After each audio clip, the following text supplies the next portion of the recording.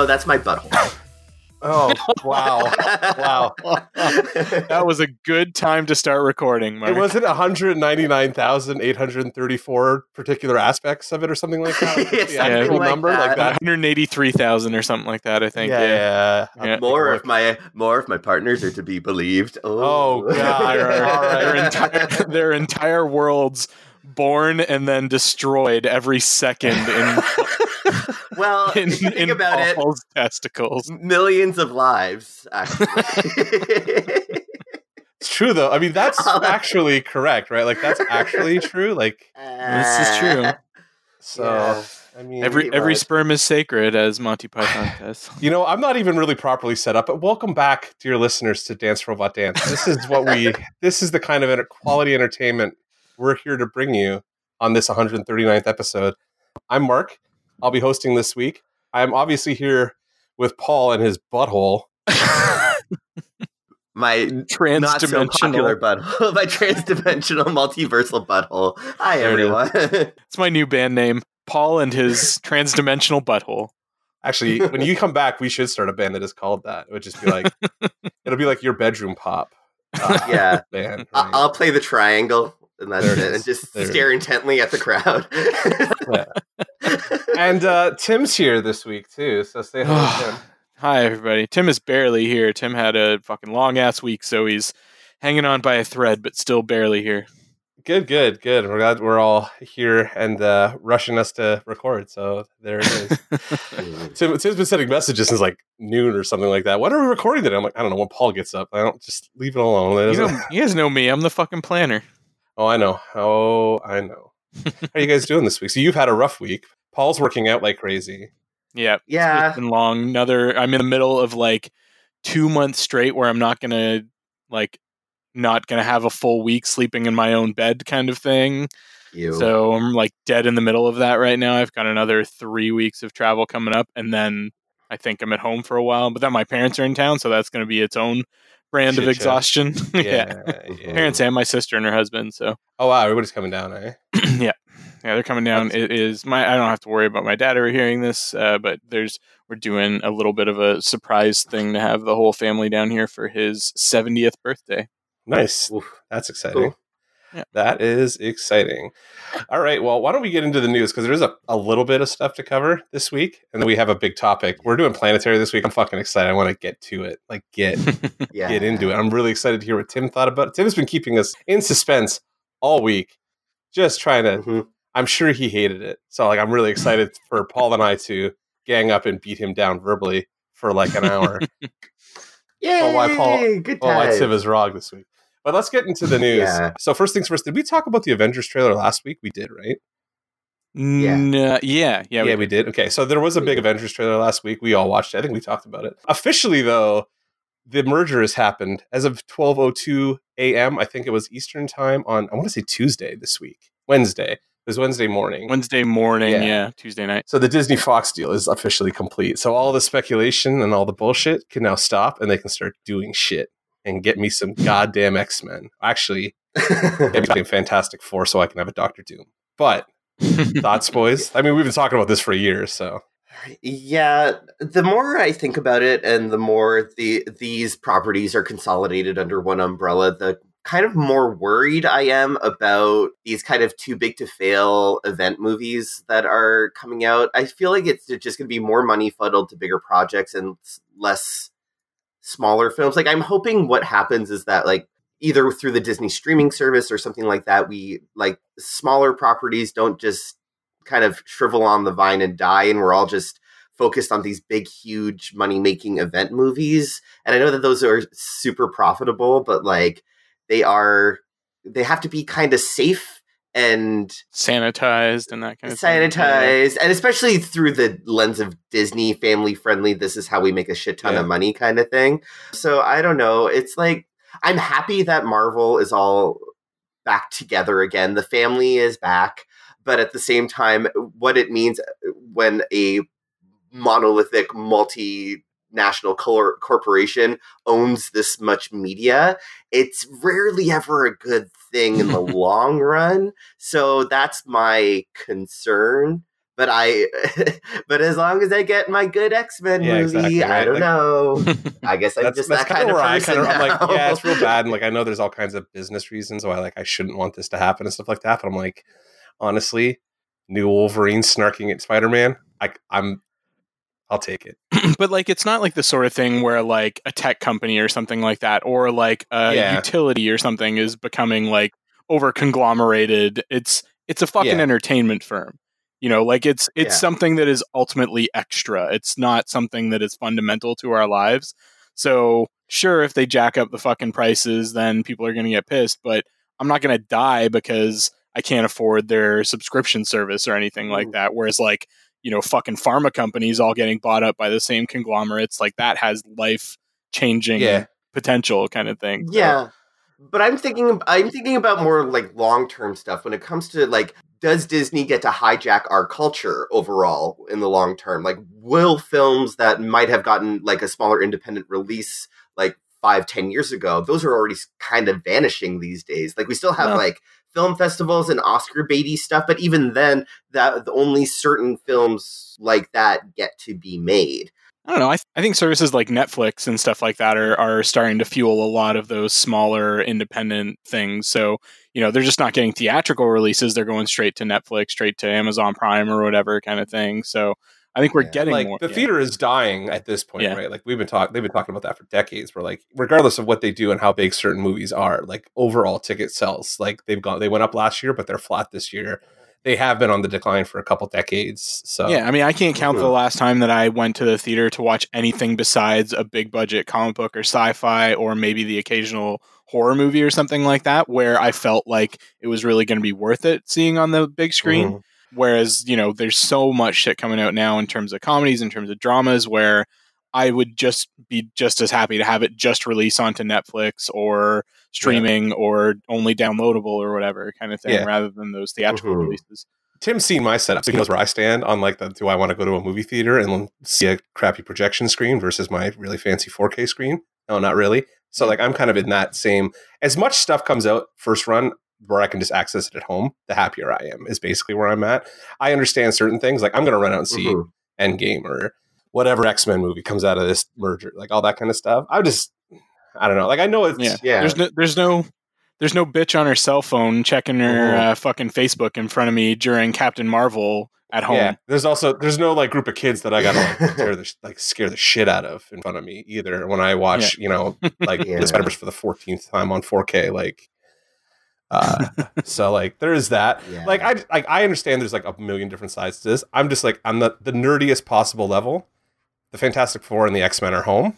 Yay. Like that's kind of where I'm at with it now. We can deal with the fallout of all this other nonsense some other day. Because I kind of agree with Tim. Like there are a million different ways where you can kind of get your stuff out. And I don't think people are ever going to stop just making movies just to make movies. Like the whole Kevin Smith kind of idea of like, just do it yourself. Go do it. Like, I think that's going to continue to happen. And as digital, like as the technology becomes more available to do that, like we could make a movie. It wouldn't look great and it wouldn't look as good as a Marvel movie. But like we could totally make a movie right now with like the gear I have here. So like, I don't think that kind of stuff's going to go away. I mean, the big budget stuff, yes, is going to be gatekeeped a little bit more. But, you know, people throw a lot of money away on a lot of dumb shit. So I don't think it'd be that hard to get a movie made. Yeah. My hope is with the timing of this, that they have already worked on like a post-credit scene for Endgame that's like Galactus descending upon the universe or some shit like that, like one of those big bads or Doctor Doom or something like that getting teased at the end of Endgame. Like this is your phase 5 kind of thing, or phase 4 or whatever it is. I know everybody's like really into like the Galactus idea, and like I know I've been harping on the Doom thing, but like I really want Doom first. Like I want a more human, like ground level, I don't know, earthbound kind of bad guy who's not necessarily like this grandiose, malevolent entity kind of thing. Like Thanos and Galactus are these kind of like otherworldly, bigger kind of people, whereas like Doom's just like he made him, like he's still a man and he made himself bigger. I think that's a better long-term villain for them to have just kind of in the background. Like you never kill Doom, you just leave him there making shit awkward for everybody because that's what he does. But I'm just kind of like, I'm just glad it's done now and people can start talking about it. Yeah.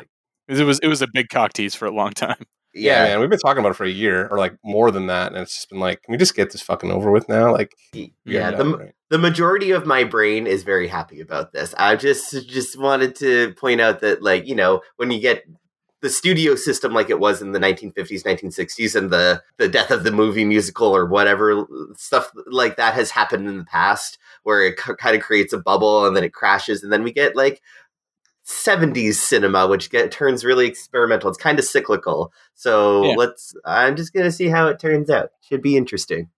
Yeah. So, I mean, there's that. What else is there here? So, Bill and Ted have an announcement. Their third movie is coming out next summer. They actually shot a little thing. So, August 21st, 2020, you'll get to see Bill and Ted Face the Music, I guess. That's already my favorite movie of next year. Is it? Absolutely. I don't care what else comes out next year. That is going to be my favorite movie of next year. Even if Dune is like ridiculously good, that'll be your favorite movie? Is that 2020 or is that going to be 2021? I honestly, who knows, man? The way they shoot movies now, like it could be 2020, it could be 2021. I'm not really sure. Yeah. I mean, I'm just thinking the amount of effects and everything that are going to need to go into that might, although it has actually started shooting now. Yeah. So, Alex Winter's looking like super old. He does. Like, and he looks like he's had a lot of fillers, a lot of Botox. Whereas like Keanu Reeves just continues to not age. Like he's still John Wick. Like just does his thing. That's awesome. Yeah, I mean, you get that beard off him, and he's going to look like he's aged like maybe 5 years compared to the second Bill and Ted movie or some shit like that. It's fucking crazy how like he has not aged at all. Like he's just like the same person he was like basically since they made I guess like the second Bill and Ted. Like he was in his 20s, and they all like he hasn't changed at all. Yeah, but I mean, those two like just in that short video, they still have that like perfect chemistry and back and forth and everything. So I am super pumped. They're buds though, aren't they? Like, aren't they friends? Like, Like, I'm sure they kind of like whatever. Yeah, they're always like pimping each other's projects and helping each other out here and there and that kind of thing. And I think Keanu Reeves did some voiceover and narration and stuff for Alex Winter's like dark web documentary that he did like last year and shit. And, and I'm excited. Like, it'll be cool to see those guys back, kind of like doing that. Like, just seeing how that shtick holds up for like 25 years later is going to be entertaining. So. Yeah, I hope it has like, you know, sort of that Clerks 2 vibe where it's just, you know, these guys are past their prime, still trying to relive the glory days and they're clearly past. And there was an announcement this week that apparently a guy named Jeff Wadlow, who is best known for directing Kick-Ass 2, will be directing a Danger Girl movie. So J. Scott Campbell and Alex Hartnett, is it Hartnett or Hartnell? Hartnell. They're it's the 20th anniversary of the first issue coming out of Danger Girl, and they announced a movie. And I'm like, I don't know how you do this movie in 29. Like in the Me Too era, this movie's weird, right? I see the Danger Girl is like super exploity, right? Yeah. It's Charlie's Angels through like the fucking 90s comic book J. Scott Campbell lens. Like, good God. Well, I mean, I don't know. There was that was it Sucker Punch movie or whatever a couple years ago that seems like it was in that same sort of vein, and it didn't. I mean, it was probably garbage. I never watched it, but it definitely has a following. It was a Zack Snyder film, so I mean, like, it has a following, but at what cost? Yeah, like, it was a bad movie. It's not like every movie Zack Snyder has ever done has been bad. Oh, this is where Tim starts defending The Watchmen. Okay. Here it is. No, I mean, I'd go back to 300 before I'd go to Watchmen. I like Watchmen, but I understand it's divisive. But 300 was a good fucking movie. Yeah, agreed. Actually, he did that Dawn of the Dead. Was that the Dawn of the Dead reboot he did? Yeah. It was really, or like the remake of it. That was really good. I liked his, that I remember liking and being like, oh, he's pretty good at this kind of stuff. And then 300 was good. And it's just been kind of diminishing returns since then, unfortunately. Man of Steel was good. True. Actually, I know I got to stop bashing like all those movies because I did like Man of Steel. I haven't liked really almost any of the other ones since then, but I did like Man of Steel. You liked Aquaman? I did like Aquaman and Wonder Woman. I thought were both great. So like I'm on board there. I just the early stuff. I was like, Man of Steel was good, and then they had two interesting movies. Interesting duds. They were duds. Actually, three. You can say it. I forget about Suicide Squad all the time. I always forget about the Academy Award winning. I know, Suicide right? Squad. I should remember because it's Academy Award winning, but like I never remember. It hurts. Anyway, man. What were we talking about? I think that was it. I don't really know. Danger Girl. Danger Girl. Yeah. Danger Girl. Right. Danger Girl. So it's whatever. I mean, like, is this going to be Charlie's Angels for the Me Too generation? I don't know. They better cast it, because like without the charm of J. Scott Campbell's pencils, I don't know how this series sells itself. Like how this movie sells it. The charm, is that what you're? Hey, I like the way he draws. I know you got like you want to be all Me Too'd up or whatever, but like, sorry, I like the way he pencils. Heaven forfend. See this perfectly spherical microphone? This is not what breasts look like. Got the USB cable sticking out of it and everything. Exactly. Yeah, he has his problems, but I've always liked the way he does. But whatever. I don't know if I even care that movie's coming out. I thought we get a Gen 13 movie first, but I guess like that dream is dead. I don't know, with the weird fucking polls that DC and Warner Brothers are doing, then that could entirely happen. Plus that new, or I won't say new because it's been a couple of years now, the new Warner Brothers had stepped down again.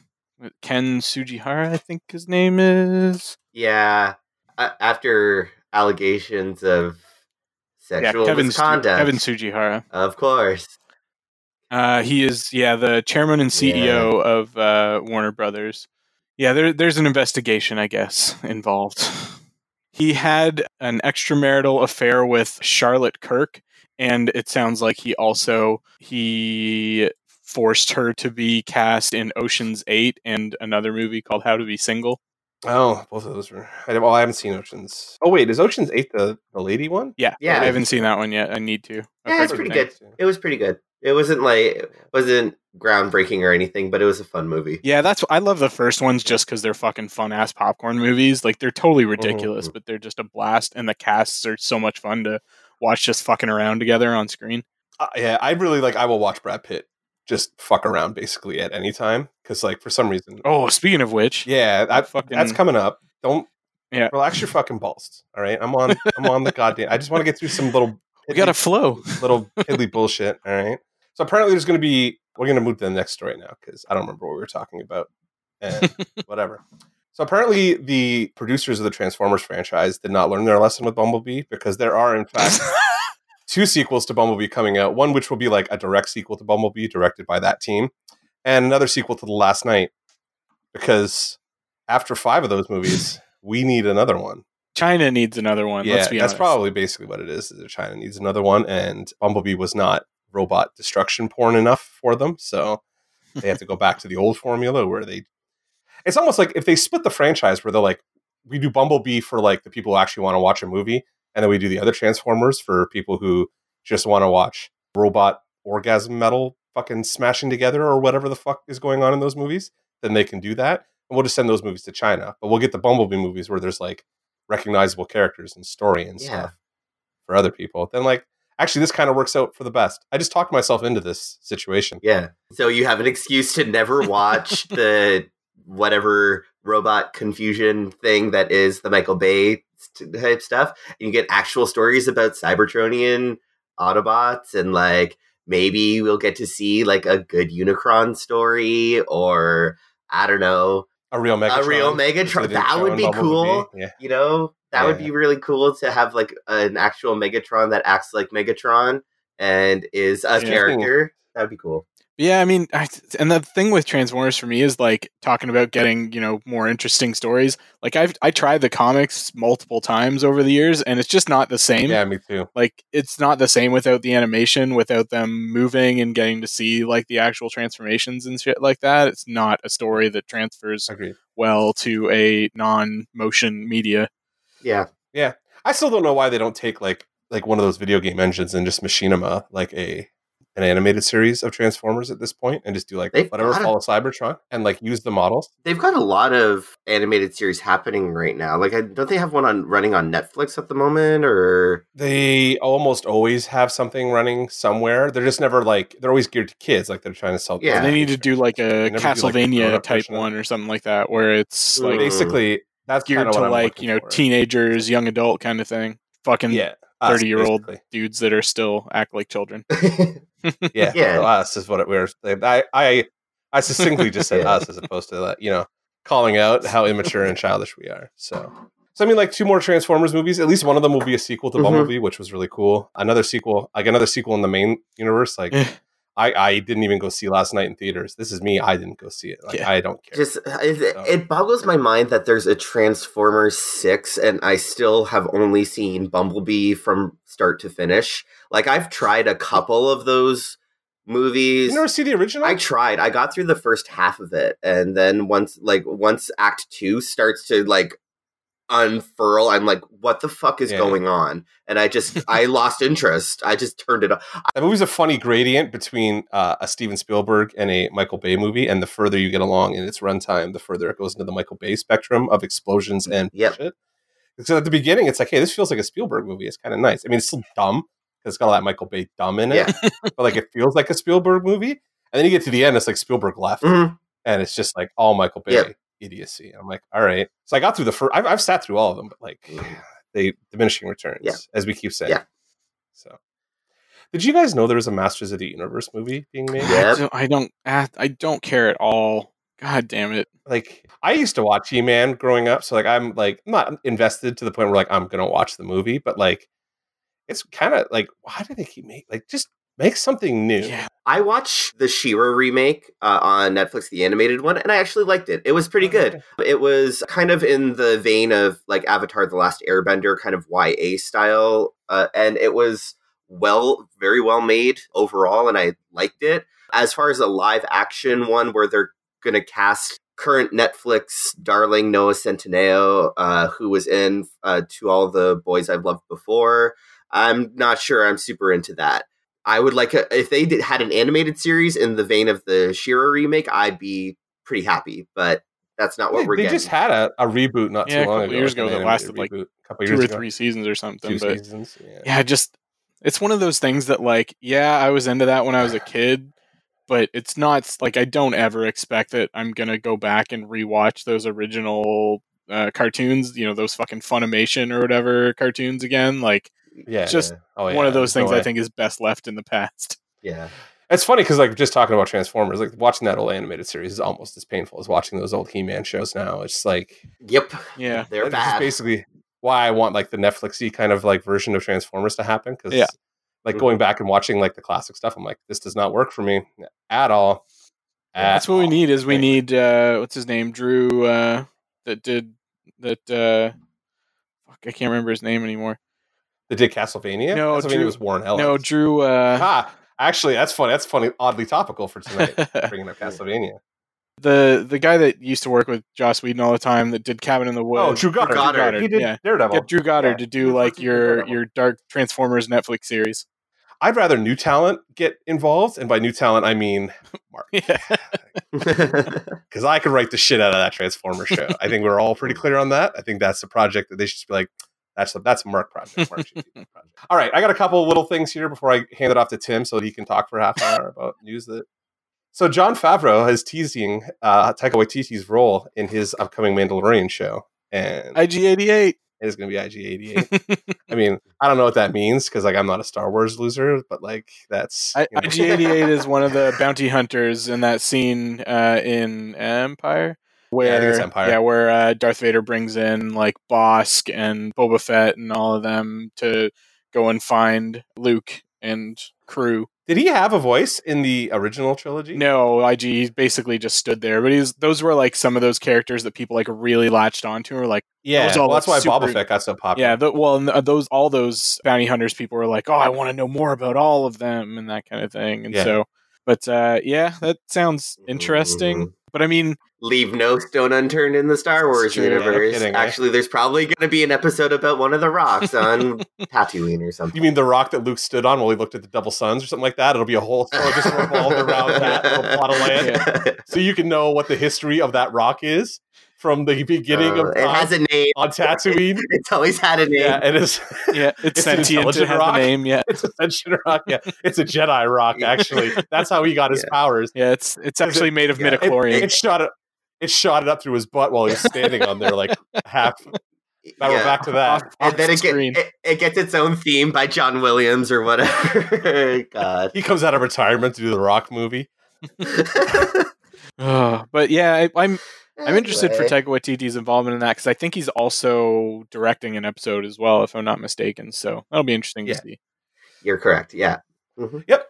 That was kind of well. There is casting for Titans. They have cast the guy who's going to play Deathstroke and his son and daughter apparently, because there's casting notes for Ravager and Jericho and Ravager. The one for Jericho's interesting because it's Chell Mann, who is a transgender activist. Yeah. Who's making a big name for himself doing that kind of stuff, who's been cast as Jericho. Yeah, and Jericho's always been a kind of effeminate character anyway, so I think that works pretty well. So I think that could be interesting. And then what's the Deathstroke one? I don't remember the guy's name, but he looked like he could pull off a decent Deathstroke. Isai Morales, is that it? Yeah, that's the one. Yeah. I mean, he's no Manu Bennett, but Manu Bennett was... I mean, he definitely had a good take on the character, but not really like your classic Deathstroke kind of character. Like, yeah, Isai Morales looks maybe a little bit closer to what you would imagine a Deathstroke-ish character would be right off the bat. Yeah.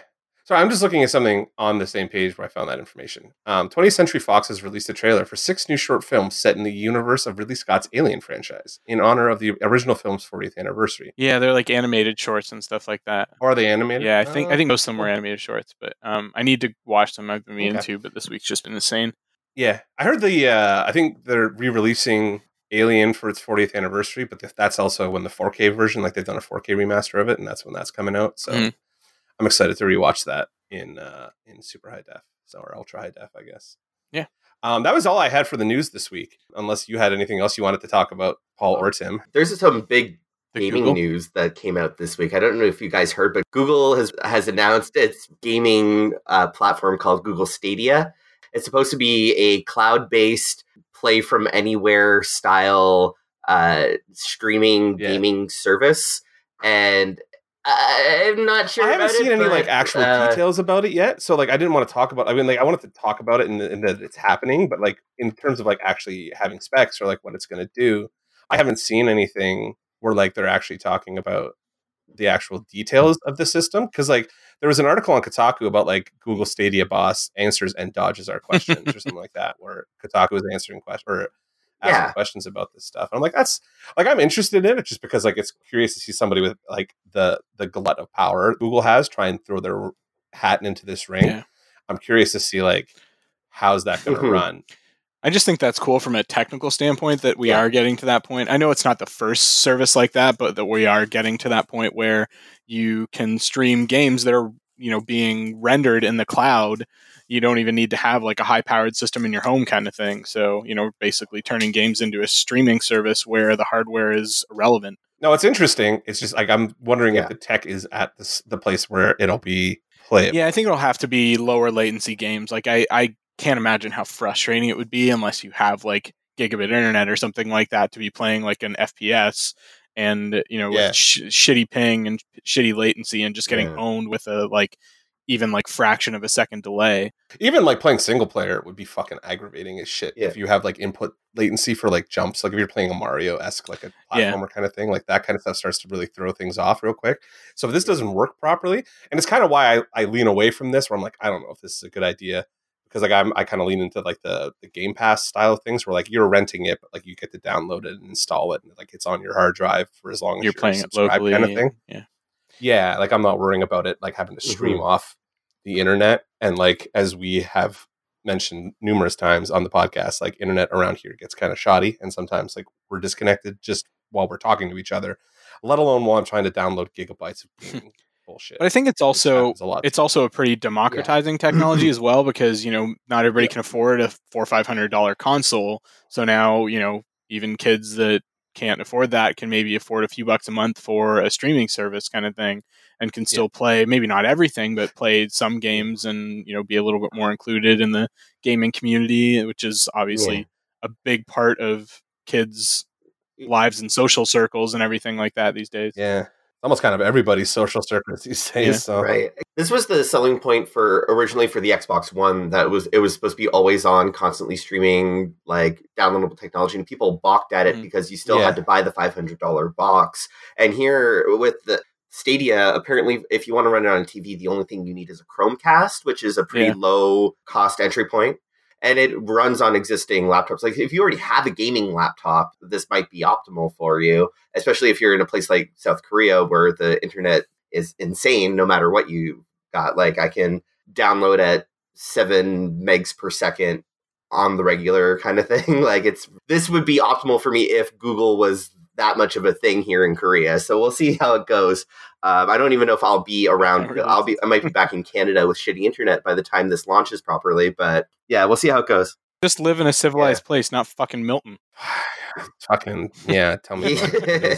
It's hey man, I'm only here for 3 more months. So, but it does say that it is capable of streaming at up to 4K resolution. Obviously, that's heavily dependent on your internet connection. But yeah, because like 4K would be like, what's for video? I think it adds 30 megs a second or something like that for 4K throughput. Like up from, I think you got to be at 25 to do 1080p 60, and then you have to have like at least 55 to 60 megs down. And I think it includes like up. You have to have good up too for control, but whatever. But like 4K at 60 is probably not in the cards for anybody until we get gigabit like internet everywhere kind of thing. So, and that includes gaming, obviously, because I'm curious. Like, I want to see how it runs. I just need to see how it actually operates before I'm like, I'm going to throw away my Xbox and PlayStations, because no, not yet, not quite yet. Plus, like, what games is it going to have? That's the other thing they didn't really tell. I know they were showing it with the Assassin's Creed games, but I mean, we can get the Assassin's Creed game on Xbox and they don't lag, so, or PlayStation and they don't lag, so, or whatever. Yeah, sorry. Thanks for bringing that up. I meant to, like, I had that in my original list. Yeah, there's one more piece of gaming news. Nintendo had its Indies Direct, and they're releasing Cuphead on the Switch, which I'm really happy about, because Cuphead is cool, and being able to play that in public, swearing my head off at how difficult it is going to be really interesting when I'm on the Korean subway. Although it'd be nice to play it with like a controller that's more like, because I do find like modern controllers feel weird. Like I feel weird playing old school platformers on modern controllers. So like getting that, I think I had it on PC and was enjoying using like my 8BitDo and Super NES controller a lot more than I was like playing it on Xbox One. That controller felt weird. Yeah, and as part of that too, there was a combination indie Zelda game that's actually official announced as part of that as well, called Cadence of Hyrule. So it's a game series called Cadence apparently, and the hero from that ends up in Hyrule teaming up with Link and Zelda in like a sort of 16-bit style, which looks pretty interesting. Yeah, apparently it's like a rhythm action game or something like that, or something. Yeah, the original game is Crypt of the NecroDancer, and I have it on Steam, and it's fucking hard as shit sometimes, but it is really fun. Yeah. So it's basically like a dungeon crawler that is where you have to tap your controls with the rhythm of the game. And the music is great. It's a surprising, once you get into the flow of it, like you might not be, like if you like, I don't know, it's still fun. The rhythm thing, once you really need to invest some time into getting good at it. But once you do, it's really, really fun to play. So I'm hoping that this one, the Cadence of Hyrule, is as fun as Crypt of the NecroDancer, because it's really fun. I have. Mark, you didn't want to talk about Supernatural ending after season 15? I'm in denial, and I also didn't write it in my notes. So there's that.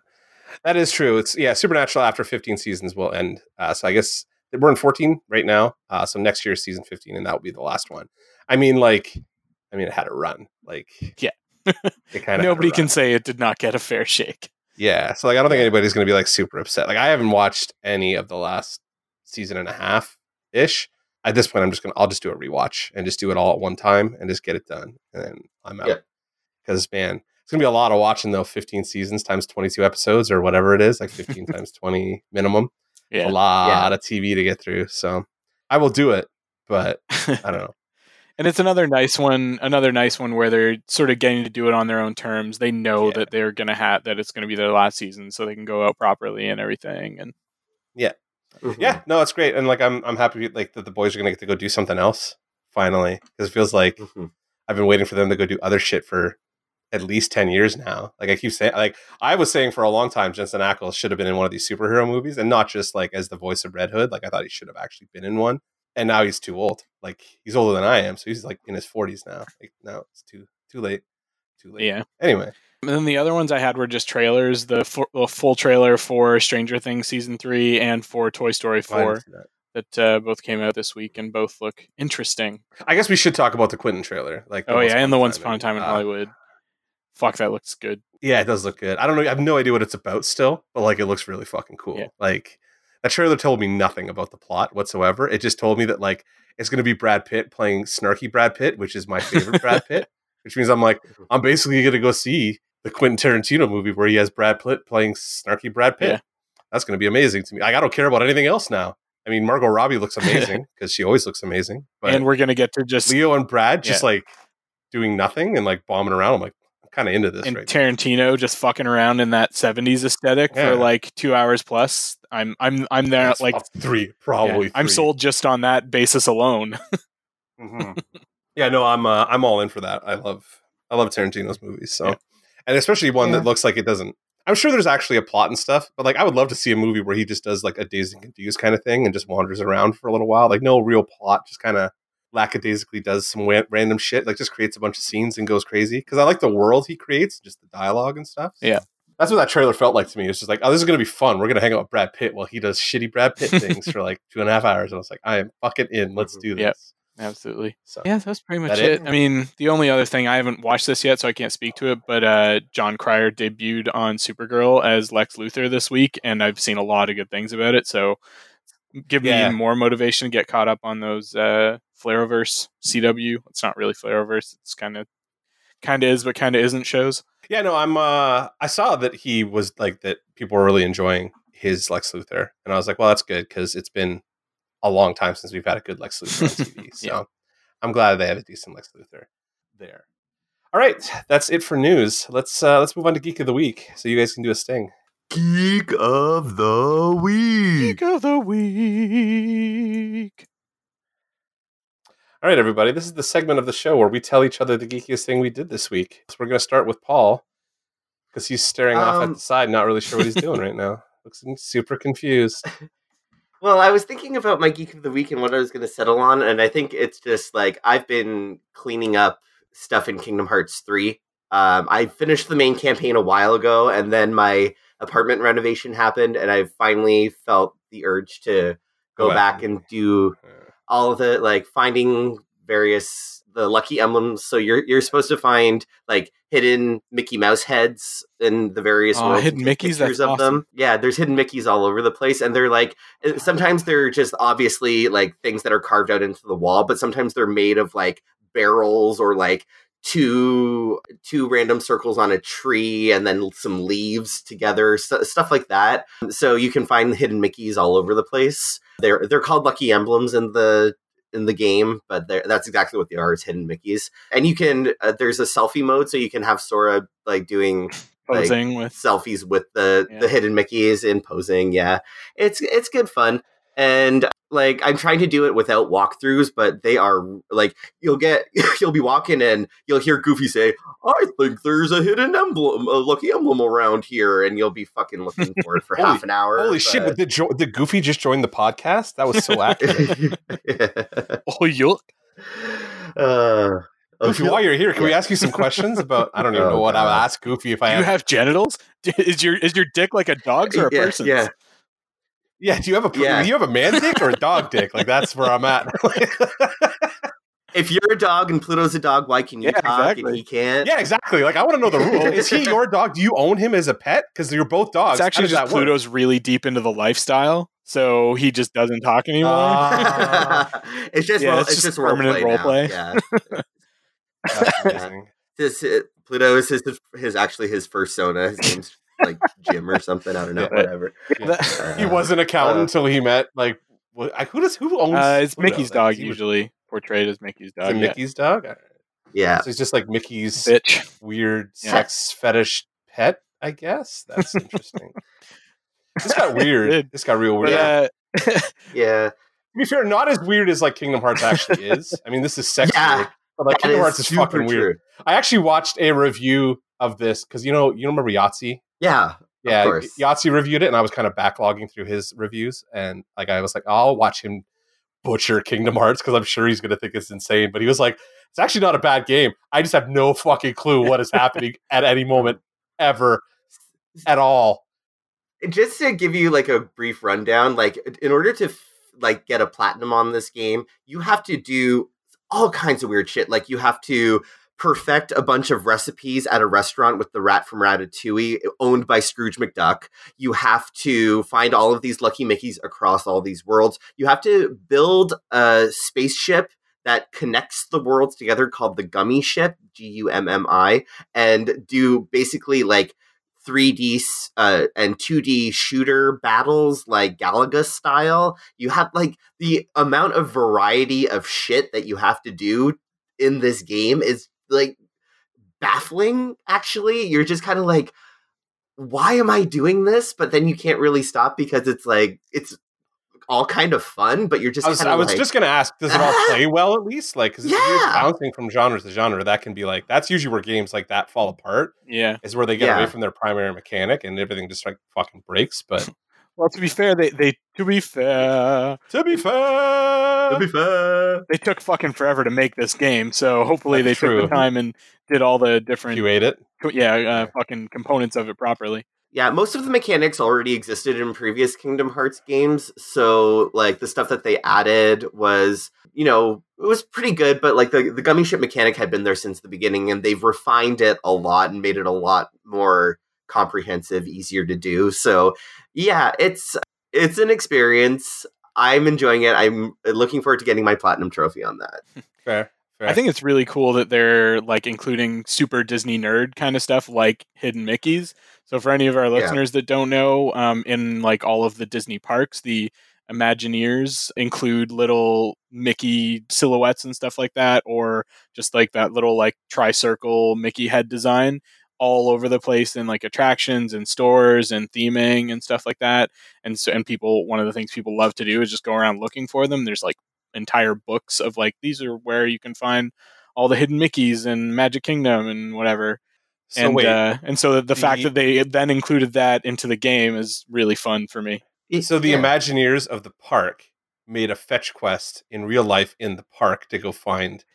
Originally, it wasn't necessarily that. It was just like, here, this is a fun thing. We'll just work it into the designs. But, you know, the nerdy fans were like, this is awesome. Let's turn it into a whole game. And so now there's like this guy that's like known as the Hidden Mickey guy that has written multiple books on, you know, just documenting them all and like turning them into a game and being like, this one's pretty easy, so it's only worth 1 point. This one's hard to find. It's worth 10 points. Oh, gotta catch them off. I would love to be the guy who like places those fucking like things around Disney World though, because I would be evil about it, like Zelda levels of evil about it. You know what I mean? I'm sure the Imagineers are like twiddling, like curling their mustaches, twiddling their fingers, like, you'll never find the one I put there. Yeah, there are definitely some that are really obscure, like they're in rock formations, and you can only see them if you're looking at it at the right angle. There are certain ones where too many fucking PlayStation games, man. Like that's all this sounds like to me. Is that these guys are like, we did all this stuff in a PlayStation game.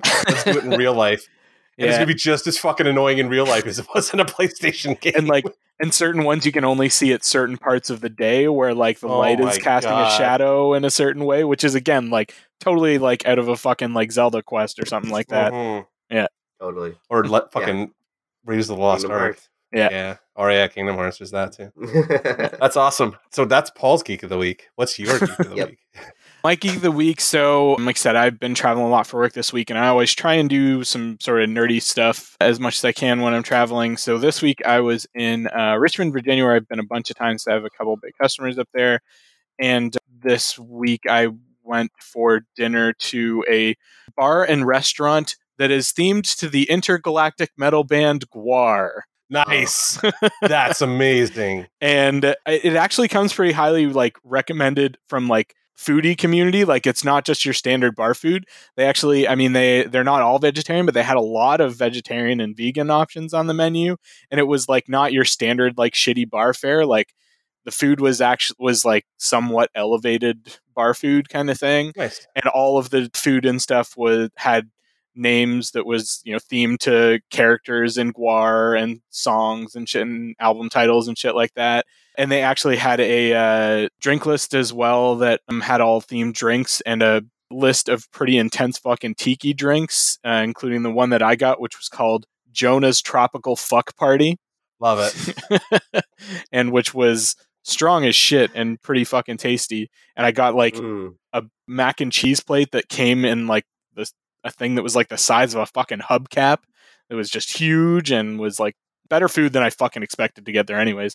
But the decor, like they're blasting fucking GWAR the whole time, like metal and shit like that. This is so awesome. The decor, they clearly know the band or like, you know, follow them around or whatever. They've got all sorts of like old prop pieces, old masks and shit like that.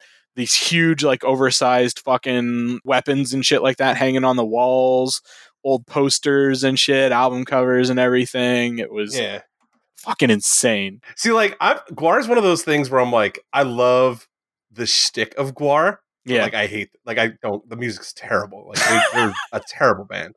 But like the shtick is so fucking good. I love the shtick of GWAR so much. Like when you see them pop up in like, they're an Empire, like they pop up in Empire Records, right? Yeah, yeah. And it's like, that's great. That's it. That's as much GWAR as I need in my life, basically ever. You know what I mean? Like going to this restaurant for like 2 hours to have like a drink and like some nachos, some GWAR nachos. Yeah, that's as much GWAR as I need in my life. That's it. Yeah, it's perfect. But it sounds amazing.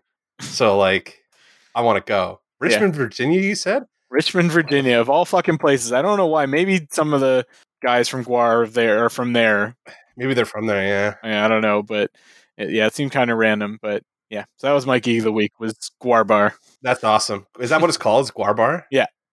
It should be. That's basically like, what other name could you possibly give it? Yeah. Yeah. I always laugh at people who like got into like, you remember the kids who got into like really into Slipknot? Like in the mid 2000s? Yeah. Where I was always just like, I'm like, guys, this is just like hyped up GWAR.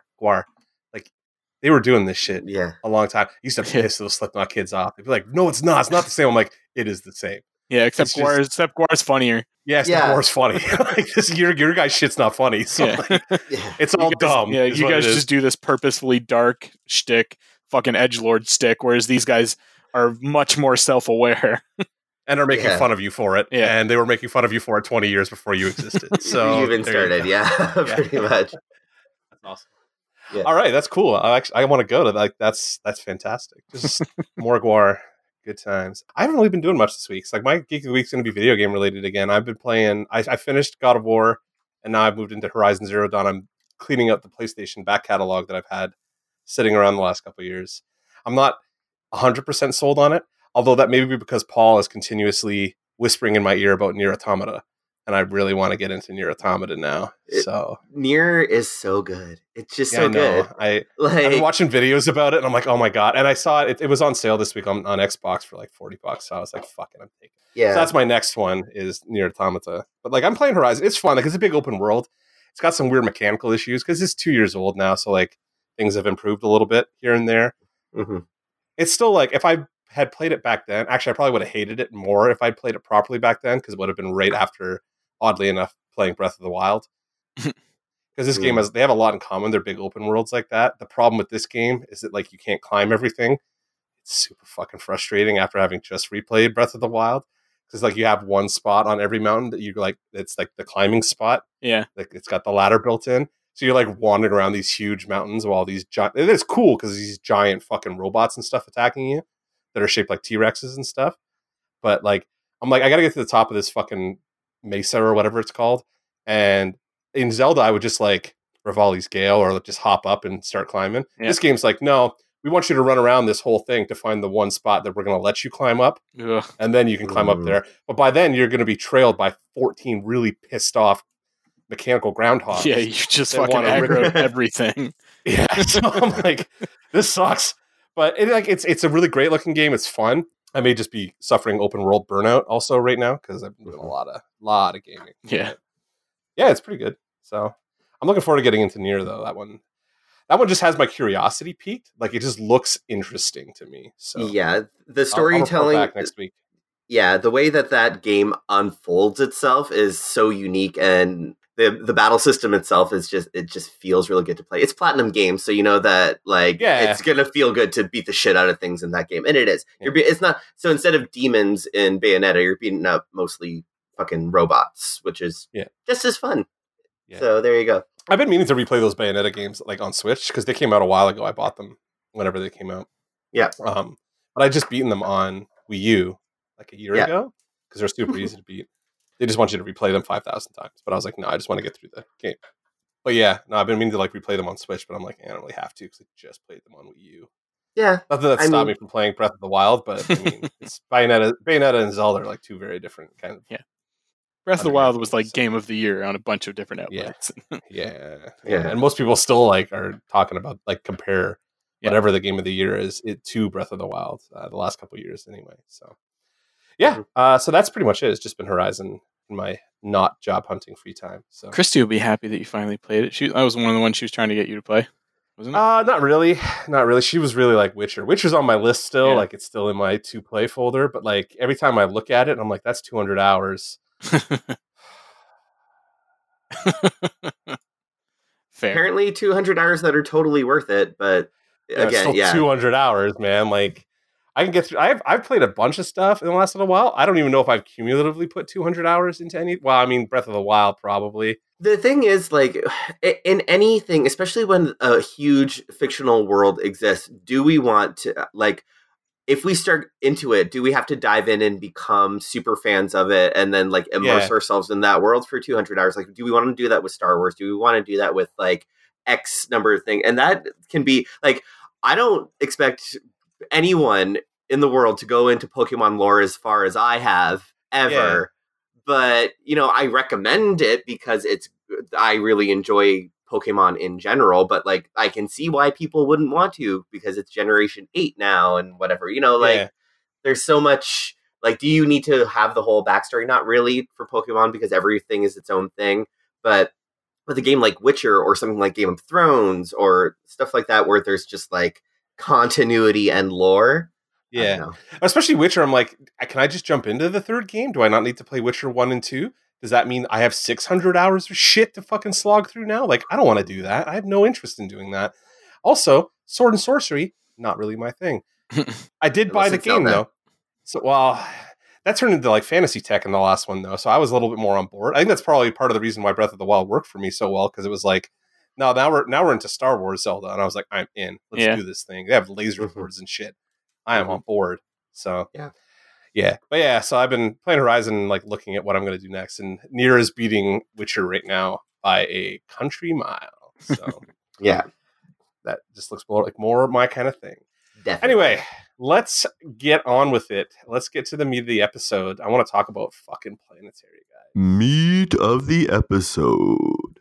Interdimensional snowflake anus meat. Snowflake anus meat. There it is. All right, so we're going to do something a little different this week. We've never actually done this before. We've like read a comic and talked about a comic, I don't think. We've recommended comics to you guys before, but I don't think we've ever sat down like and properly reviewed, and properly reviewed a comic. So welcome to the new Dance Robot Dance, where we are going to do this kind of stuff because the three of us are giant nerds who read comics. So here it is. So to inaugurally kind of kick us off with this, of course I had to pick a Warren Ellis book, and of course it was going to be Planetary. So we did Planetary, which I'm actually going to let Paul talk about, because I'm curious to see how Paul would introduce Planetary to the world. Okay, well, Planetary is a science fiction limited series that is in the vein of the X-Files, the Twilight Zone, and adventure serials from the 1940s. It's kind of a mishmash of a lot of different science fiction genres. It is a loving homage to those things, as well as a kind of meta-textual spin on those at the same time. It takes references from things like Doc Savage to the Fantastic Four to, you know, Mulder and Scully and various Twilight Zone concepts. And it introduces them in an episodic way while still having a larger overarching mystery throughout. So it is a very dense read, and but it doesn't skimp on fun at all. There are some like particularly cool fight sequences, as well as a lot of science fiction-y, navel-gazy kind of stuff. It's awesome. I was rewatching the Warren Ellis Captured Ghost documentary this week, and the way they describe Planetary is the autopsy table that 20th century fiction is dissected upon. Yeah. Is how they describe Planetary. which I think is actually pretty accurate. So Planetary is a combined effort between Warren Ellis, the writer of Transmetropolitan. At this point, I don't know what else he had written. I think this is one of his really early ones. He had just come off The Authority when he took Planetary. Eventually kind of became like the Warren Ellis that like comic book everybody fears and loathes all in the same breath. Mm-hmm. So, and obviously John Cassaday, and I can't do this without talking about Laura Martin's colors. So like we are going to talk about the art in this book because it's not my favorite part of this book, but it is one of my favorite parts of this book. So yeah, so Planetary came out, when did it start? Like 1998. 1998. And then finished in like 2007 or some shit like that because by the time 2009, right? Because Warren Ellis got sick in the middle of it and scheduling John Cassaday to do pencils. Amazing penciler, slow penciler, as we also found out when he went to Astonishing right after doing this series. If you go on the Wikipedia page, and under schedule, it just says erratic. Erratic. That is the best way to describe any project that John Cassaday is involved with, pretty much. But... And it's unfortunate, too, because this is like... I'm glad they actually got this finished, at the very least. Like, there is something to be said to the fact that they finished this story. So, like, it is a complete thought, even if it did, like, when we were reading it originally. Remember when we started reading this? They had, like, there was 10 issues out when we started reading this goddamn book. There are 2 John Cassaday projects that we were pulling our hair out over, and this one and the Astonishing X-Men run with Joss Whedon. And this is also at the same time as Ultimates while we were pulling our hair out over Brian Hitch, if you remember correctly. Remember? Just beating my head against the wall waiting for the conclusion of the Emma Frost arc in the Astonishing X-Men one. That was the one that killed me the most. Yeah, that fucking 3-month wait for that next issue. That was killed me. Yeah, anyway. I would have been fucking infuriated by the original publication schedule of this. Oh my god. So full disclosure, I had never read Planetary before these guys assigned it to me, and I am so much happier to have binged it than to have fucking had to sit there. I would have dropped it probably. I would have been like, nope, fuck this. And I feel like I would have found it a lot harder to follow and just stay invested in it with a 2-year fucking gap in publication and like issues coming out every 2 months and fuck. Yeah. Mm-hmm. It is definitely a book that like, in retrospect, comes out a lot better than it did when it first was coming out. Because, like, I remember it coming out and being like, this issue was great, but I'm now going to have to wait 18 months for the next one. Mm-hmm. And that's fucking infuriating to me. Like, it was a very frustrating process. Now, would I trade it for anything? No, because Planetary is basically my favorite comic book of all time. It is the ultimate comic book to me. It has everything I like in comics. It's got weird sci-fi. It's got Warren Ellis shitty characters just being shitty to each other and smoking and being all Warren Ellis and shitty. And it's got John Cassaday art with Laura Martin colors, which is just like the fucking tippity top of comic talent, like in terms of pencils and inks and stuff like that and colors. And then it's just like a weird mishmash of like, X-Files, Twilight Zone, superhero comics, like just dissecting all this stuff that I love in the nerdiest possible way. And then also, kicking fucking Dracula's dick off while he's frozen. So like, that was cool shit. Did you like that? All right. Yeah. So we're gonna start at the top. Tim had never read this. This is why I assign Planetary. All right. Here's why we assign Planetary. Because Tim's never fucking read Planetary, and he's been on a podcast for 137 goddamn episodes 139 episodes now with me, and has never read Planetary. So I was like, all right, we're gonna start doing comics. It's time to read Planetary. Tim, fucking troglodyte, fucking charlatan, goddamn Philistine. What the hell? This is going to be us browbeating Tim for not having read Planetary until, like, he's read it now. Now. This is the last time we get to give him shit for not having read it yet. Get it all out. Come on. What the fuck's wrong with you? Like, oh my, it was almost a DC book. It kind of counts. Yeah. Well, that's just it. And I have a fucking list as long as my arm of stories I'd love to read if I had all the time and money in the world, kind of thing. But it's just my main thing is Disney, or not Disney, is DC. So that's what I tend to read is DC because I really do like those interconnected universes and stories that have really heavy continuity and stuff like that. All of which you had here. Yeah, that is true. So I will say, yes, Planetary would not be my normal fare by any stretch, but I found it a very nice palate cleanser for my usual fare. In terms of giving me something different, I do like, I mean, I've read other Ellis stuff here and there, like because he's done like some Wildstorm stuff that's been under the DC label. So I've read that. His the Wildstorm's almost done, eh? The 24 issue. It's getting close, yeah. And yeah, I was just looking, and I'm like, ooh, I'm getting ready to be able to read like 24 issues of Warren Ellis Stormwatch stuff. That's gonna be pretty cool because I read the first like 6 issues, and I was like, I want all of this in a chunk. I always want his stuff all in a chunk. It is. It's written long format for sure, even more so than Planetary was. Like those are not like digestible issues. No. It's really like it's it's one fucking like, it's like those Marvel Netflix series, right? You couldn't just like watch one episode of those. You need to watch the whole season. Yeah. So you need to read the whole quote unquote season for that. But Planetary, I'll put Mark out of his misery. I actually really enjoyed Planetary. Nice. I found I had a lot of fun with it. I love like the genre and trope fucking that it does and stuff like that. And like the guys are saying, it pulled influence from all sorts of different areas, some that I know really well, some that I don't. So I'm sure there are references I didn't get and shit like that. But yeah, overall, I thought it was a lot of fun. There was a couple areas where I was like, this a little fucking edgelordy kind of thing. That's Warren Ellis though. Like I always feel like that's going to be present. And like even in modern Warren Ellis stuff, like I was reading one of his novels this week, and I'm like, he still has that stuff in there, and I'm like, all right, that's just who he is. I think you're always going to get that with Warren Ellis. Yeah. It works for me because I like that kind of stuff. But like, yeah, I can see that was the one thing I was concerned about was like if the Warren Ellis niche of it was going to turn you off. No, I mean, I'm not.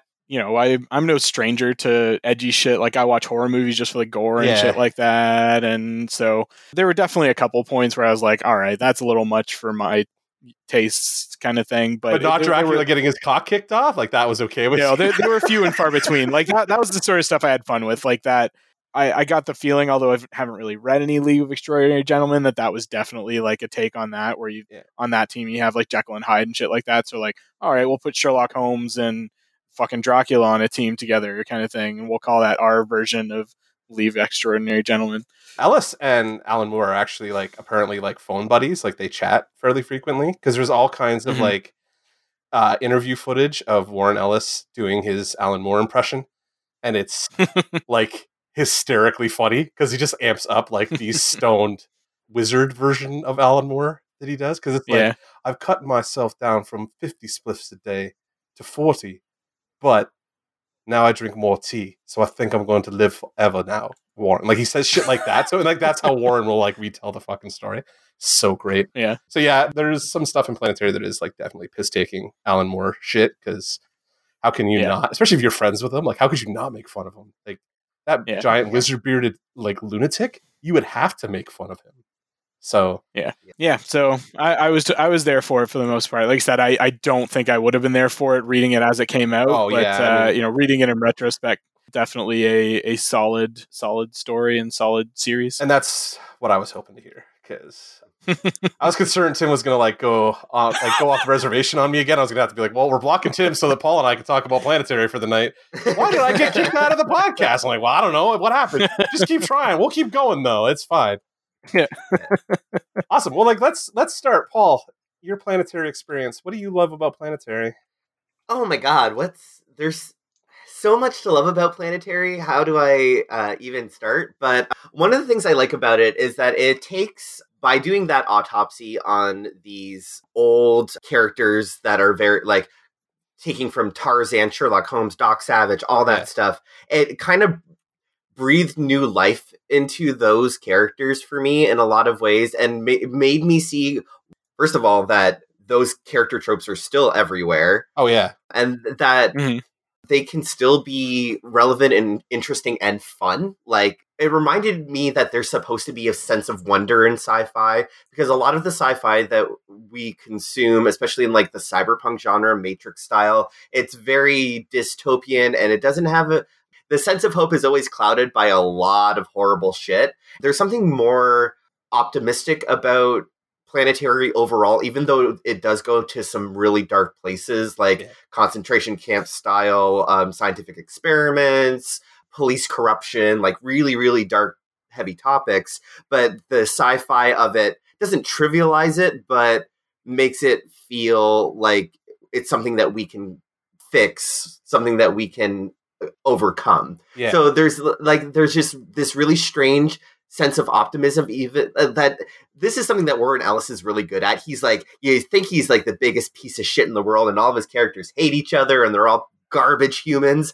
But there's always this sense of wonder and this sense of, well, the world actually is kind of incredible. Yeah. So let's all enjoy it as much as we can, even though there's, genetically modified superheroes made by Hitler sex midgets. It's fine.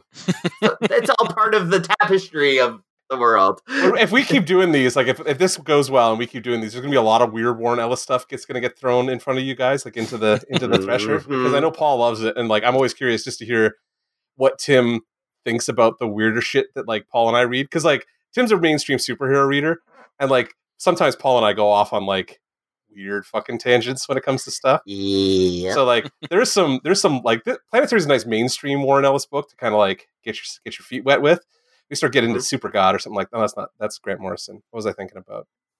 Oh, like Cemetery Ashes or something really weird. Well, even like Transmetropolitan, I've heard some shit things about. Transmet we'll do one day. That's 60 issues though. It's a lot of reading. So we do it in like a couple chunks. Do it in a couple chunks. Maybe. Yeah. This ended up being 30 issues with the specials. Yeah. We did. You got a little taste of Transmetropolitan in the John Constantine-esque issue of Planetary, where the Constantine character transforms into Spider Jerusalem as the progenitor of like edgelord 90s Warren Ellis characters, Warren Ellis-isms. Yeah, basically. Well, it was funny because like they wanted to turn him. Warren Ellis, like in the script, originally wanted him to turn himself into King Mob from The Invisibles and like make it be an homage from Alan Moore to Grant Morrison. But John Cassidy decided it should be Alan Moore to Warren Ellis and went Spider Jerusalem from Constantine, as Warren has beaten into my head all week because that's how he he did that DC issue of Hellblazer where like the Columbine one-ish where they did the school shooting story that got cut or whatever, and he was irate about it. He left over that. Yeah, he's never been back to DC after that. Like I know he's back because of the Wildstorm and stuff, but he's never been back to like mainstream DC since. Mainstream DC. Yeah. And that was Vertigo, so like yikes. Yeah, he said Constantine the entire time, and I was like, "That's infuriating to me." Because like, fuck that. I can't fucking. I hate hearing it. Like, I know that's the right way to pronounce it, but I'm like, I can't. It sounds ridiculous. Yeah. That was one of my That's one of my favorite early issues of Planetary. Is the Constantine one where they do like the Thatcher Britain and like tying in all those characters that like Moore and Morrison and Ellis kind of created in the post 2000 AD Britain era. Like all those characters that created for DC, like Swamp Thing and Constantine and stuff, and like there's a huge blowout homage to that stuff in like issue, that which big is spread, which I thought you would love at the funeral, because you love that like that Vertigo stuff, so and like, especially like the weird old Vertigo stuff, and the deep cutty kind of stuff, where they're like, oh, I can see, where most of these characters are derived from and shit, and it was fun. Nice. So, what was your favorite issue? Like, especially early on when they were going from like bouncing from genre to genre, like going from adventure to adventure. Like, what's the one that caught your attention the most? The sort of single issue one that really stood out to me was the American Gun Club, which was the one where they used the cannon in like steampunk times to shoot the guys in the orbit to the moon, and then they just orbited for 150 fucking years. And then eventually fell back down. And that, I just liked it. It was nice. It was like sort of self-contained. It was pretty poignant. It was very much that like just spirit of exploration, Jules Verne, like we're doing it because we can, even though they had no way to communicate back and let people know that they were, that they had made it, even though they had no way to get home and shit. Yeah. My favorite issue, it's going to be hard to pick because there's two like standalone issues that I really, really love. Just say them both, man. We got time. Okay, so the first one is the one where it's the Area 51 issue. God, where that one's amazing. Oh, yeah. The Half-Life woman. The Half-Life woman who's existing as a nuclear entity who's going to disappear. And she's talking about how this universe's version of Reed Richards created these like concentration camp-esque experiments to fight in the McCarthy era against the Red Scare. And it was horribly poignant. There's this one line that she says it wasn't about fighting the Reds, it was about what they could get away with, and it's such a gut punch, especially now. I mean, then it was, now with what's happening, it's just that one hit me hard. And the other one was when they have to fight the robot soldier in that bunker. Am I thinking of the right thing? I think you're thinking of Global Frequency, because I had the same thing. Okay, sorry. I kept going back to the Super Soldier Global Frequency issue. Yeah. And being like, when does that come up? And I was like, oh wait, that's Global Frequency, not Planetary. It's a different series. That's so weird. Global Frequency is a book we'll probably do. It is a Warren Ellis book too, but it's only a 12-issue thing. I thought it might have been one of the extras that because I only read the main series again. But anyway, then I'll have to say it's the Area 51 issue, because the other one is a different series. Jesus. My semantic, like, scientific accuracy thing on that one is that's not how half-lives work. Like, when your half-life is up, you know, you wouldn't just dissolve. Half-life means that over that period, whatever it is that's radioactive loses half of its radioactivity. Yeah. I think he acknowledges that, like, he's actually acknowledged that, but he's just like, it's not dramatic if she just is still there at the end. So he was like, she should be like shrinking or something. Yeah. I guess. I don't know. He's like, I made her disappear because, like, fuck you. It's basically what Warren Ellis' answer was to it.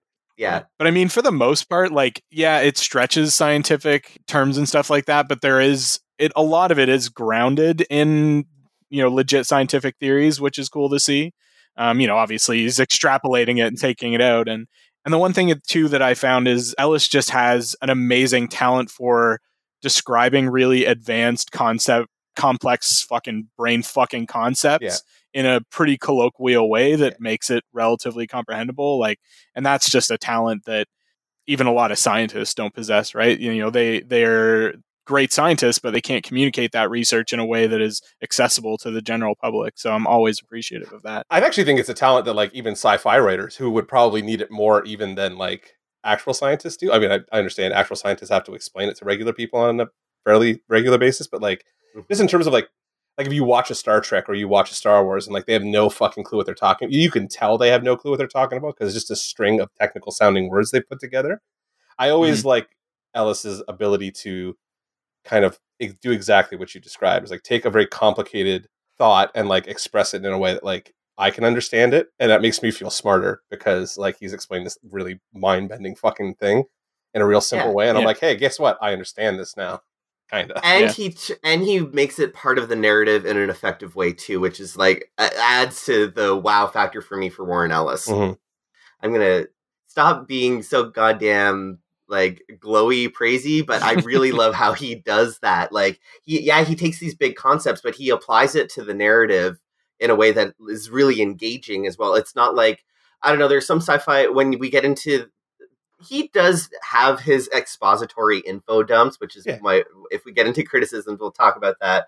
But, like, overall, it doesn't take me out of the story where other sci-fi writers, like, get into the weeds a little too much, especially in hard sci-fi. And I'm just kind of like, when's the story happening, guys? Because it's supposed to be a story. He walks that fine line very well in this series. There's a couple times where he gets like a little bit, like, over explanatory, and I'm like, all right, reel it back. But then in the next scene, Chiquita's punching something real hard, and I'm like, oh, well, and it's using Elijah as the vehicle character, right? Because Elijah is not, like, a really technical guy, and so, you know, even the really advanced concepts have to be explained such that he can understand them, but really it's so that the fucking audience can understand them. Yeah. Cool. All right.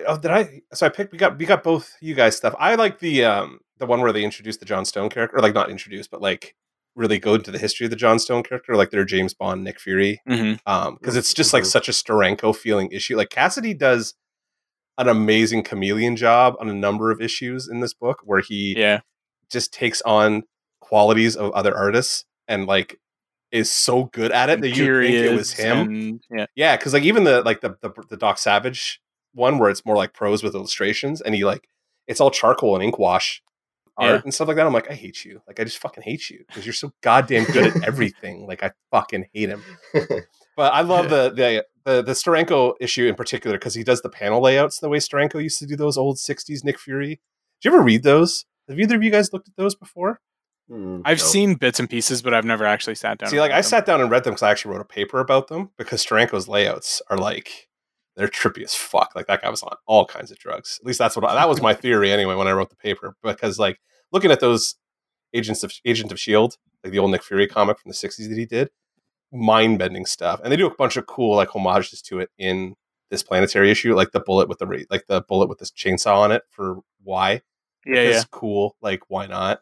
So I love that kind of stuff. Like everything Cassidy does in this book, I'm like he's just like next level talented. Like there's a reason why he became like a AAA talent on the heels of this book, and ended up on X-Men right after. So.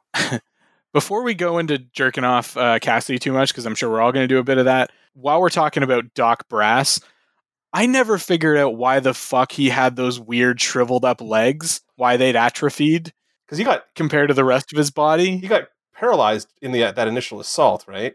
And then he was stuck there, so his legs atrophy. But he's immortal, so his legs kind of like...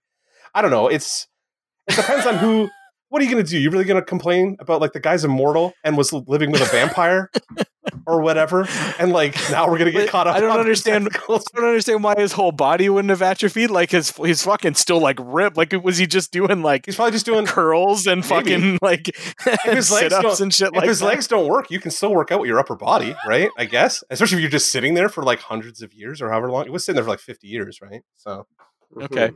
Though his fucking weird shriveled up legs weirded me out. That's all. They were just creepy. Yeah. That was one of those things that every time I saw it, I was like, no, don't want that. Yeah. Awesome. What else are we going to talk about? Well, we were already talking about Cassidy's art, so like I'll go right along with that. It's fucking great. It's one thing I thought that he was really good at was conveying motion without sort of the comic book codifiers and sound effects and stuff like that. So there's not a lot of like swoopy lines and that sort of thing. He does it occasionally, especially with Chiquita, to show like a blur where she's where she's taken off or something like that. Which I'm always impressed by artists that are able to do that in that particular way. And I found his art to be pretty reminiscent of Gary Frank. I'm not sure who was first in that situation because both of them seem like they've been around forever at this point. I think they're both the same age. I think they broke in around the same time. Yeah, you're not wrong, but I feel like I didn't hear about Gary Frank until after I'd heard about Cassidy. So like I don't know what that means, and I'm an art nerd, so like that kind of indicates to me that Cassidy have been around first, but it may just be that I didn't see what Gary Frank was working on. Because there was a long time where Steve McNiven, who is like one of my favorite pencilers ever, like before he worked for Marvel, he worked at Meridian, or was it CrossGen, or whatever that label was. And I was I had no idea there's like 5 years of Steve McNiven pencils that you can go look at. It's all in garbage CrossGen books though. Like it all reads like shit. Yeah. But like he draws real nice. So like you can go look at it. It's great. It's always nice to see more pencils. But yeah. So I don't really know which one of them was first, but I love Cassidy. I've been a big Cassidy fan since this series. And like we followed him through Astonishing. And I don't know what he's doing now. Like he kind of jumps in and out of stuff. He's obviously very slow because his art is insanely detailed, but no, he's Wildstorm right now. Is he Wildstorm right now? That's nice. That's awesome. Yeah, that he's doing that Wildstorm book right now, and you can tell like it's. Is he actually penciling that? I believe so. Let me double check, but I'm pretty sure he is. And the other thing that I found with Cassidy's art, and again in comparing him to Gary Frank, is that he does slip a little bit sometimes into that everything feels kind of lumpy style.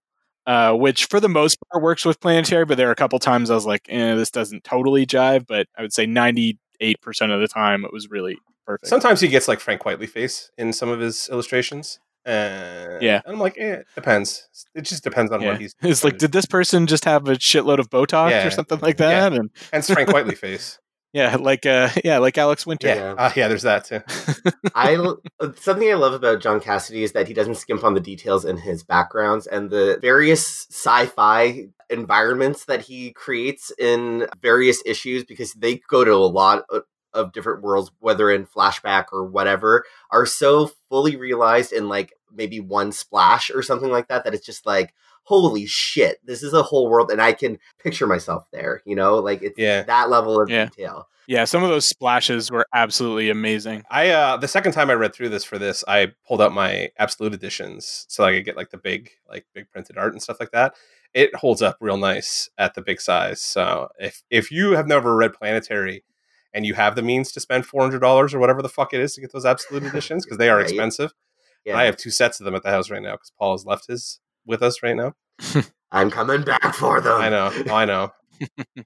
They're worth getting though, just for like Cassidy's art and stuff like that. Like I love those absolute editions basically just as art books. I don't actually reuse them to like reread stuff because they're just so fucking cumbersome to like hold and manage and stuff. But like they look amazing when they're done properly. Yeah, that was one issue I had that was more with the way that I read it more than the book, was that I was reading it on my tablet and the scans are pretty good, but if you try and like zoom in too much, they're not scanned at real high res, so you do start getting some pixelization and that kind of thing. So so DC Universe, you could up your game a little bit in that aspect. Yeah. I don't know if the Marvel side of stuff is any better. Like I'm pretty sure it's pretty low res when you actually like zoom into it, but I could be wrong. Yeah. Let's talk about the 4 because I want to hear, like, because that's kind of the main through line of the story once you kind of get past the introductory, like, bits of it. This is also into the point of the story where Paul and I would have been pulling our fucking hair out because we were waiting for years on end for issues to get the next dump of, like, 4 story, because it kind of becomes the story of the 4 post, like, issue 12-ish, I want to say. They start introducing the concept early on, but, like, it becomes very much like, we're going to take down the 4, and then we'll talk about the end later. So what did you guys think about the first Warren Ellis's first superhero? How am I going to say this right? So, like, the fact that Warren Ellis introduces the first real superhero team to his little universe and makes them the biggest bunch of shitheels on the planet.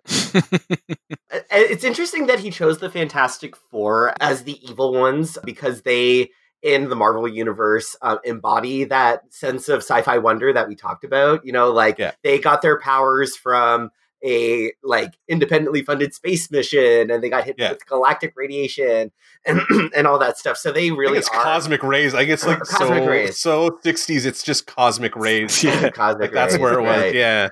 Yeah. So I think that the 4 as a concept are really cool, and that's kind of how they operate within the story, more conceptually than as actual characters, with the exception of Dowling and Leather, because Kim's she's a little bit of like a cipher. She doesn't have a lot of character development, so you don't really get a sense of her character very well. You know that she's a threat because they tell you that she's a threat, but you don't really see that very much. And that's one of my criticisms is like, there's a little bit of tell, don't show going on with the 4 that like, and I think that's a result of like the schedule falling apart. I feel like there was probably more detail they wanted to go into, and like they just didn't because they couldn't get the book out on time ever. So it just kind of fell apart that way, which is unfortunate because like that's my favorite part of this book is when they start getting into the 4 stuff and it becomes kind of like and because there is like the big arguments to be made about like superheroes, like because it's all act 2, like they never make a real difference, right? Like and that if you look at it like from a malevolent way, like that's what you get. Then you get the 4, where they are actively holding back their technological breakthroughs from society so that they can continue to elevate themselves above everybody else. And I did like that concept. I thought that was a good take on villainy kind of thing. Yeah. Whereas, and I mean, it's definitely very sort of anti-corporate sentiment, or like, I don't know, maybe anti-government or something like that, where it's like, and it's also sort of conspiracy theory, right? Where there's people like, oh yeah, the fucking cure for cancer is out there, but the pharma companies are just holding on to it because they're making more money off it. That was a very like late 90s turn, like early millennium kind of feeling to have. And it's still a popular sentiment if you are a red pill like Trump supporter, I think. Because I still see that shit on Reddit every once in a while, and I'm like, I thought we got over this stuff with anti-vax. I guess we didn't get over any of that. Yeah. No. So. Fucking measles outbreaks and shit right now. Like, Jesus. Ooh, boy. It should be noted, we were like in the middle of this episode, Paul told us like right before we started recording that it's Mueller time, and like I want to go read the report. So I'm like, I don't know what. If it ever sees the light of day. But I think that if nothing else, like I think that the 4 is an amazing concept, and the way that the other 3 characters like Dowling, Leather, and Green, like Jacob Green is only in it in a very brief moment because he's the version of the Thing, the pilot. He's the Thing that's all disfigured. That was a great. I love that issue though, where they send the angels up and like trap them. Like this is really well done. Like I thought that was a really cool. That was a really good. It's a really good issue. I think like that's probably. I agree with you about Suskind, like the Kim character. Where like she's the only one they don't really do anything with, because you get a ton of time with Leather, and I like that character a lot. He's a great villain. And then like the Reed Richards, like Dowling, man, I love like that I like Dowling concept. A lot. Like that concept of like that twist on the Reed Richards character makes me always fear Reed Richards now. Like I'm always like when I see Reed Richards show up in a Marvel waiting book, for him to. I'm always like, when's he going to turn into Dowling? Because like I feel like that would be. I love this story so much that I feel like they should do that in the Marvel universe and just turn him into the villain, which I guess is just Doctor Doom. But yeah. I don't know. I kind of like the idea of the Illuminati. Of the yeah, I there's that too. I guess that's true. I always forget about those guys. But I wish I could. But, yeah, I definitely agree, Paul. I think that they could have been a lot more fleshed out than they were. There was definitely times where I was just like, okay, here's this person. I'm not really sure why I'm supposed to consider them that much of a threat because I know so little about them. Yeah. And then by the end, you get most of it, but I think it could have been maybe paced a little better in terms of telling you more about them, sort of maybe at the halfway point rather than it all being like tail end of Act 3 almost. Yeah. Like I'm sure Ellis would probably argue that like they're not the main thrust of the story, so like they're just kind of there, so they don't really need to be like super fleshed out. But at the same time, I'm like, yeah, that's just because you didn't flesh them out. So like you get to say that now. Kind of thing. It's easy to say that in retrospect. Yeah. Especially about a book that he hates talking about because he was sick and stuff during it. Like it's hard to get him to talk about Planetary, even though like a lot of people think that like it's his best work. So like it's what was he sick with during it? I don't know. I think that was when he quit smoking and he claims that made his immune system shut down. Warren Ellis is a weird fucking guy. I don't think that's how that works. No, it's not. Okay. I would recommend if you guys have read this and like are intrigued by the way Warren Ellis kind of like tackles stuff, I highly recommend watching. There's actually a pair of documentaries that came out. One is called Warren Ellis Captured Ghosts, which is all about Warren Ellis. And then the other one is Grant Morrison Talking with Gods, I think. And it's like, they're two kind of like interviews with the subject, but also like people that are associated with the subjects doing like interviews about that person. So it's like Matt Fraction and Kelly Sue DeConnick talking about Warren Ellis. Funny story that I told Paul this week, Kelly Sue DeConnick, Captain Marvel writer extraordinaire, and Matt Fraction, Iron Fist writer, I guess, extraordinaire. I don't know what the fuck. Oh, I guess he did Hawkeye, right? Last year or a couple years ago. They met on Warren Ellis's message board and got married. That's how. Oh yeah, yeah. Well, I knew they were married. I knew they were married. I did not know they met because of Warren Ellis. Like that threw me off. I was like, holy shit, really? I never thought I would see the day where somebody was like, hey, Warren Ellis, purveyor of all that is gloomy. He got Matt Fraction and Kelly Sue DeConnick together, kind of by accident. But he kind of played Cupid with his message board. I was like, that's kind of cool. So what else can we talk about? Because the only other thing I had here was like, who out of the Planetary, which are the three of you do you most identify with? But like, because we all know I'm going to say Elijah Snow, but probably also Elijah Snow. I don't think I'd really fit the drummer. I'm not like, well, I'm probably somewhere in between the two because I see. I'm out of the three of us. I'm the one that has like the PhD. I'm probably the more analytical thinker out of the three of us, but I definitely have some of that cynicism and shit that Elijah has. Yeah, I'm all Elijah Snow. Actually, kind of a little bit Chiquita. Like I really hate being bored, which has become a frustration in the last couple of weeks. But like, yeah, I definitely lean onto the Snow side of things. Paul's the drummer. He's so the drummer. I resent that. Actually, I don't, because like I'm definitely like in my own world a lot, but I'm also I am an adventure seeker. I mean, I moved across the world for a reason, so I'm a bit of a Chiquita drummer mix. I think, like, I don't think I have the like. Sometimes on my bad days, I've got my Elijah isms, but mostly I'm a Chiquita drummer. Kind of. Yeah, we'll show you because I mean. Basically, self-insert characters are kind of Warren Ellis' stock and trade, and Elijah Snow is very much like his Planetary insert character, I think, in a lot of ways. I relate to Warren Ellis a lot more than I probably should. I was noticing that when I was watching Captured Ghosts again. I was like, yeah, a lot of the stuff that he does is the same shit I do. All right, so let's start winding down a little. Do you have anything else you want to talk about that's like pressing on you right now? Yes. There's a couple of things. So one was, this is, I don't know if this is a positive or a negative. I felt like we were dipping our toes into a lot of plots with huge potential, but then we just fucking like would leave them behind. Like Ellis is be like, hey, start driving down this road. And then he fucking just blows out the bridge in front of you so you can't get to it and shit like that.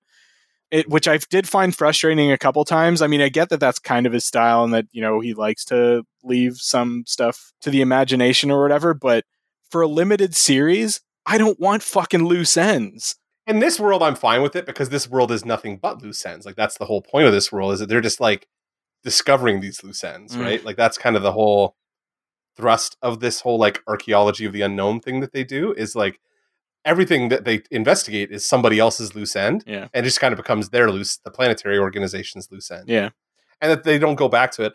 I'm sure there's a world where like somebody actually took Planetary and made like a series of it. The problem is that like by the time they finish the series, he's finished the series, right? Like they've taken over Earth basically and like made Utopia.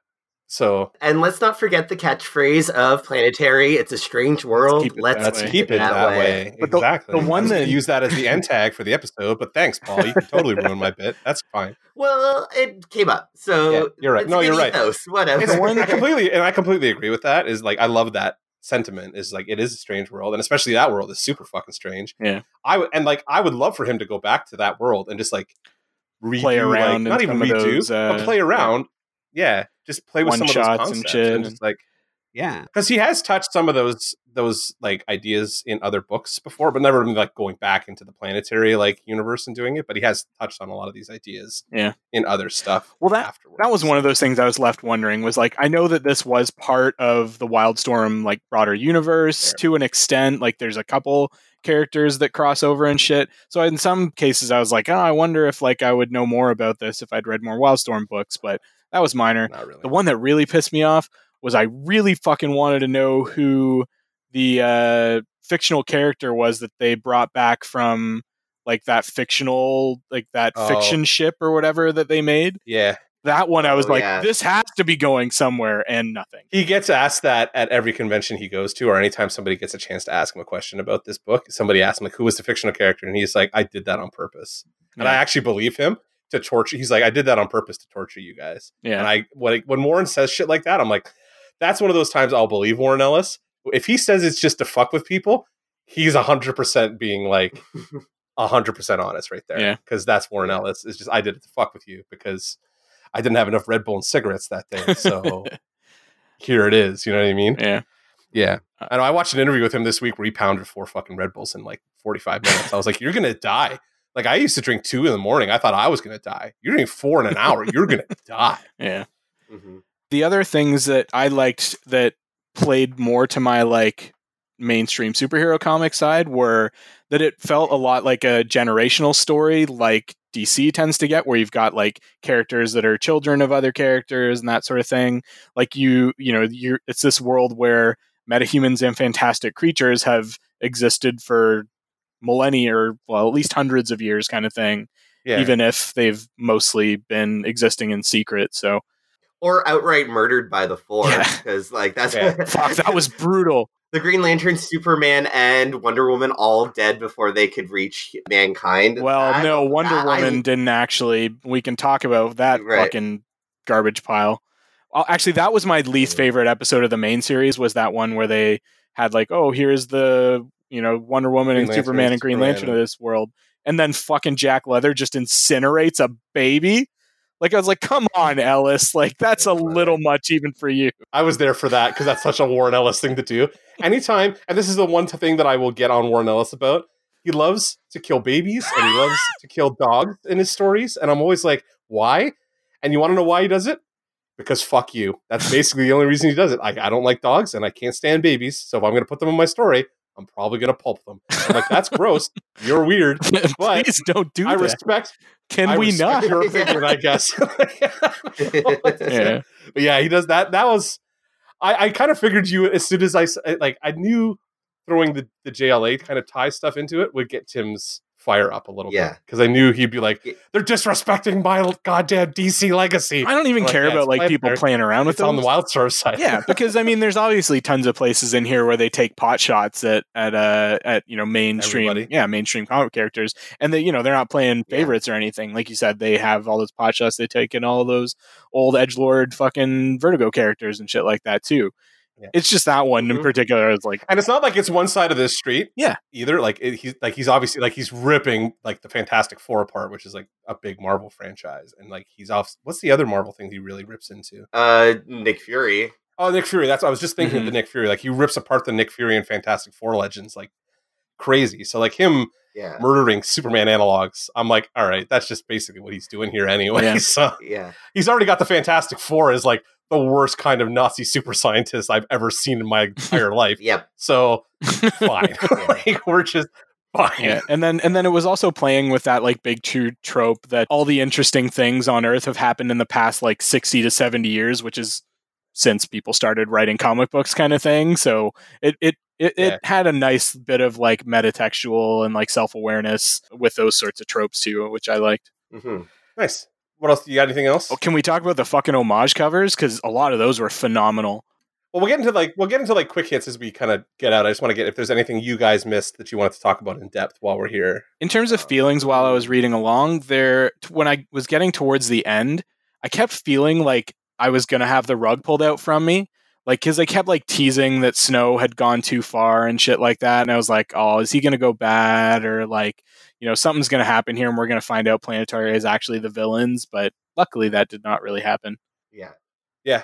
He actually played it straight, which was like, I was surprised the same way. Cause I kind of thought, cause I'm like Warren Ellis, like nerd. I was like, is he going to turn these guys into assholes? Cause he kind of turns the Authority into assholes, like real quick in his run on Authority, which predates his Planetary run. By the end of that run, they kill God. They fucking kill God, stab him in the heart shit. Like he's dead. And they take over. He probably deserved that. That's one way of solving that problem. He probably, that God absolutely did. I mean, if there is a God here, he kind of deserves it too. So fuck him. But like either way, I thought that was kind of like his. Yeah, I don't know. I liked the book. I don't remember what I was trying to say. Cool story. Help me. Yeah, just Grandpa again, right there. Grandpa. Good times. All right, let's wrap up. Let's do like little quick things. What did you like? Like, what were your? If there's like moments that you want to call out, like Elijah kicking Dracula in the dick, which come on, man, genius. I do like. I want to shout out that point where like he goes out and finds Sherlock Holmes and stuff like that, and like they have that moment where the whole like Justice League of that era kind of comes together, and they fuck it up because the ideas at that time are too fascist. It's like that's pretty telling about like what's happening in the real world right now. I don't know if that makes me comfortable or not, but all right. Yeah. I like that even characters like Sherlock Holmes and stuff are awesome, like one-shot throwaway characters. But my favorite one-shot throwaway character has got to be the Bride, who fights with Jon Stone, and she's an Emma Frost style, like Patel, who has a fucking telescopic laser eye, and she's like Madame Hydra or something like that. Almost. I don't know. I liked her style, man. I was into the Bride. But there's that issue's great. Yeah, there's a lot of like one-shot characters or minor characters that are stand out. Like Anna Hark is really cool. I really like. Yeah, the Hark stuff is very cool. Axel Brass was amazing. Jim Wilder. Yeah, just there's a lot of shit, but I just love the main team, and I just love Chiquita Wagner so much. I just love watching her. She's just having so much fun, kicking ass and taking names. It's just like all she wants to do. Like when she in the Area 51 issue, when she sees the giant ants, and she's just so happy, and I'm so happy for her. And it's just I love that bit too because she's like everybody's like, "We'll help," and she's like, "No, fuck off." Yeah, Drummer and Snow are both like, no, we're going to stay here and kind of like talk to this lady and find out what's going on. She's like, great, I'm fucking bored. I'm going to go kill these fucking ants because like, why the fuck not? And then the one gets thrown. Yeah. Ends up throwing one through the wall. And she's like, oh, sorry. I threw it too hard. Or I kicked it too hard or whatever. Yeah. I did like that they tied her origin to the Tarzan. Yeah, that was a really cool origin. Too. Yeah. Who was a giant racist dick. Yeah, they did like that's what I liked about this. Like he ties everybody together into that origin. And I do like the fact that like Elijah is one of the like it's a Wildstorm trope, but like that he's one of the Sentry babies in that universe. Right. I like that concept. They played up in Stormwatch a lot. I've always enjoyed. Yeah, I wish there was more Jenny Sparks. I like Jenny Sparks. She's one of the parts of the Authority. Yeah, she kind of fits in the Authority. She doesn't fit super well into this story because she's kind of an aggressive character, which doesn't really super suit. Which is a little more passive in their mission and everything. And peaceful. Yeah. A little bit more Starfleet, a little bit less Star Wars. You know what I mean? So yeah, Tim, you want to talk about covers? I mean, I'm here all day to talk about John Cassidy's fucking ridiculous penciling skills. So. Were those all his covers? Like, oh yeah, he did all of them. Jesus, that's insane. He's a chameleon. That's what I was talking about. Like he's between him and Laura Martin, who did the colors. Like This is one of the best looking comics I've ever seen in my life. Like, it is so well like illustrated. Yeah. Well, so I had a love-hate relationship with the covers. Like, they all looked amazing, but as somebody who like kind of like some uniformity, like having every cover be in a different style is also kind of jarring. I understand why they did it. It totally works for this title. But yeah, some of them were just like real fucking deep cuts and stuff. Like, I mean, there was like the Duck Savage cover. There was like that takeoff on the Sandman covers, and which was funny because that was for the Constantine. I mean, they did that kind of cover for the early Hellblazer issues too, like that kind of like pastiche collage kind of. Yeah. Well, there was a Morpheus knockoff in that. Yeah, and Death. Yeah, she was there too. Yeah. There's a Death on the being all emo on the bench. Yeah. Yeah. Yeah, but even like the issue Paul was talking about, which is issue 8, the Area 51-esque episode, where like the cover is just like a 50s sci-fi, like Jack Kirby kind of drawing of like giant ants and stuff like that, and the team running away from it. And I love that stuff. Like the Steranko cover in particular, like the one where he does that, which is issue, I want to say 11, sorry. Like that, I love that because it like harkens back to that original Steranko stuff. And even like they do what's the story? I think it's in issue 13. They do like, that's the Sherlock Holmes one, but this story looks like League of Extraordinary Gentlemen. Like it's got that League of Extraordinary Gentlemen style cover on it. And I'm like, that's fucking like clever. I like the way they did that. Yeah. And that extends into everything. So yeah, no, I'm all for the covers. Like all the covers look great. So yeah, there's like ones that are like knockoffs on Kaiju, Godzilla, and shit like that. And I do love that issue. That's my favorite. Like that was my favorite. Like in the early. That was a good standalone book.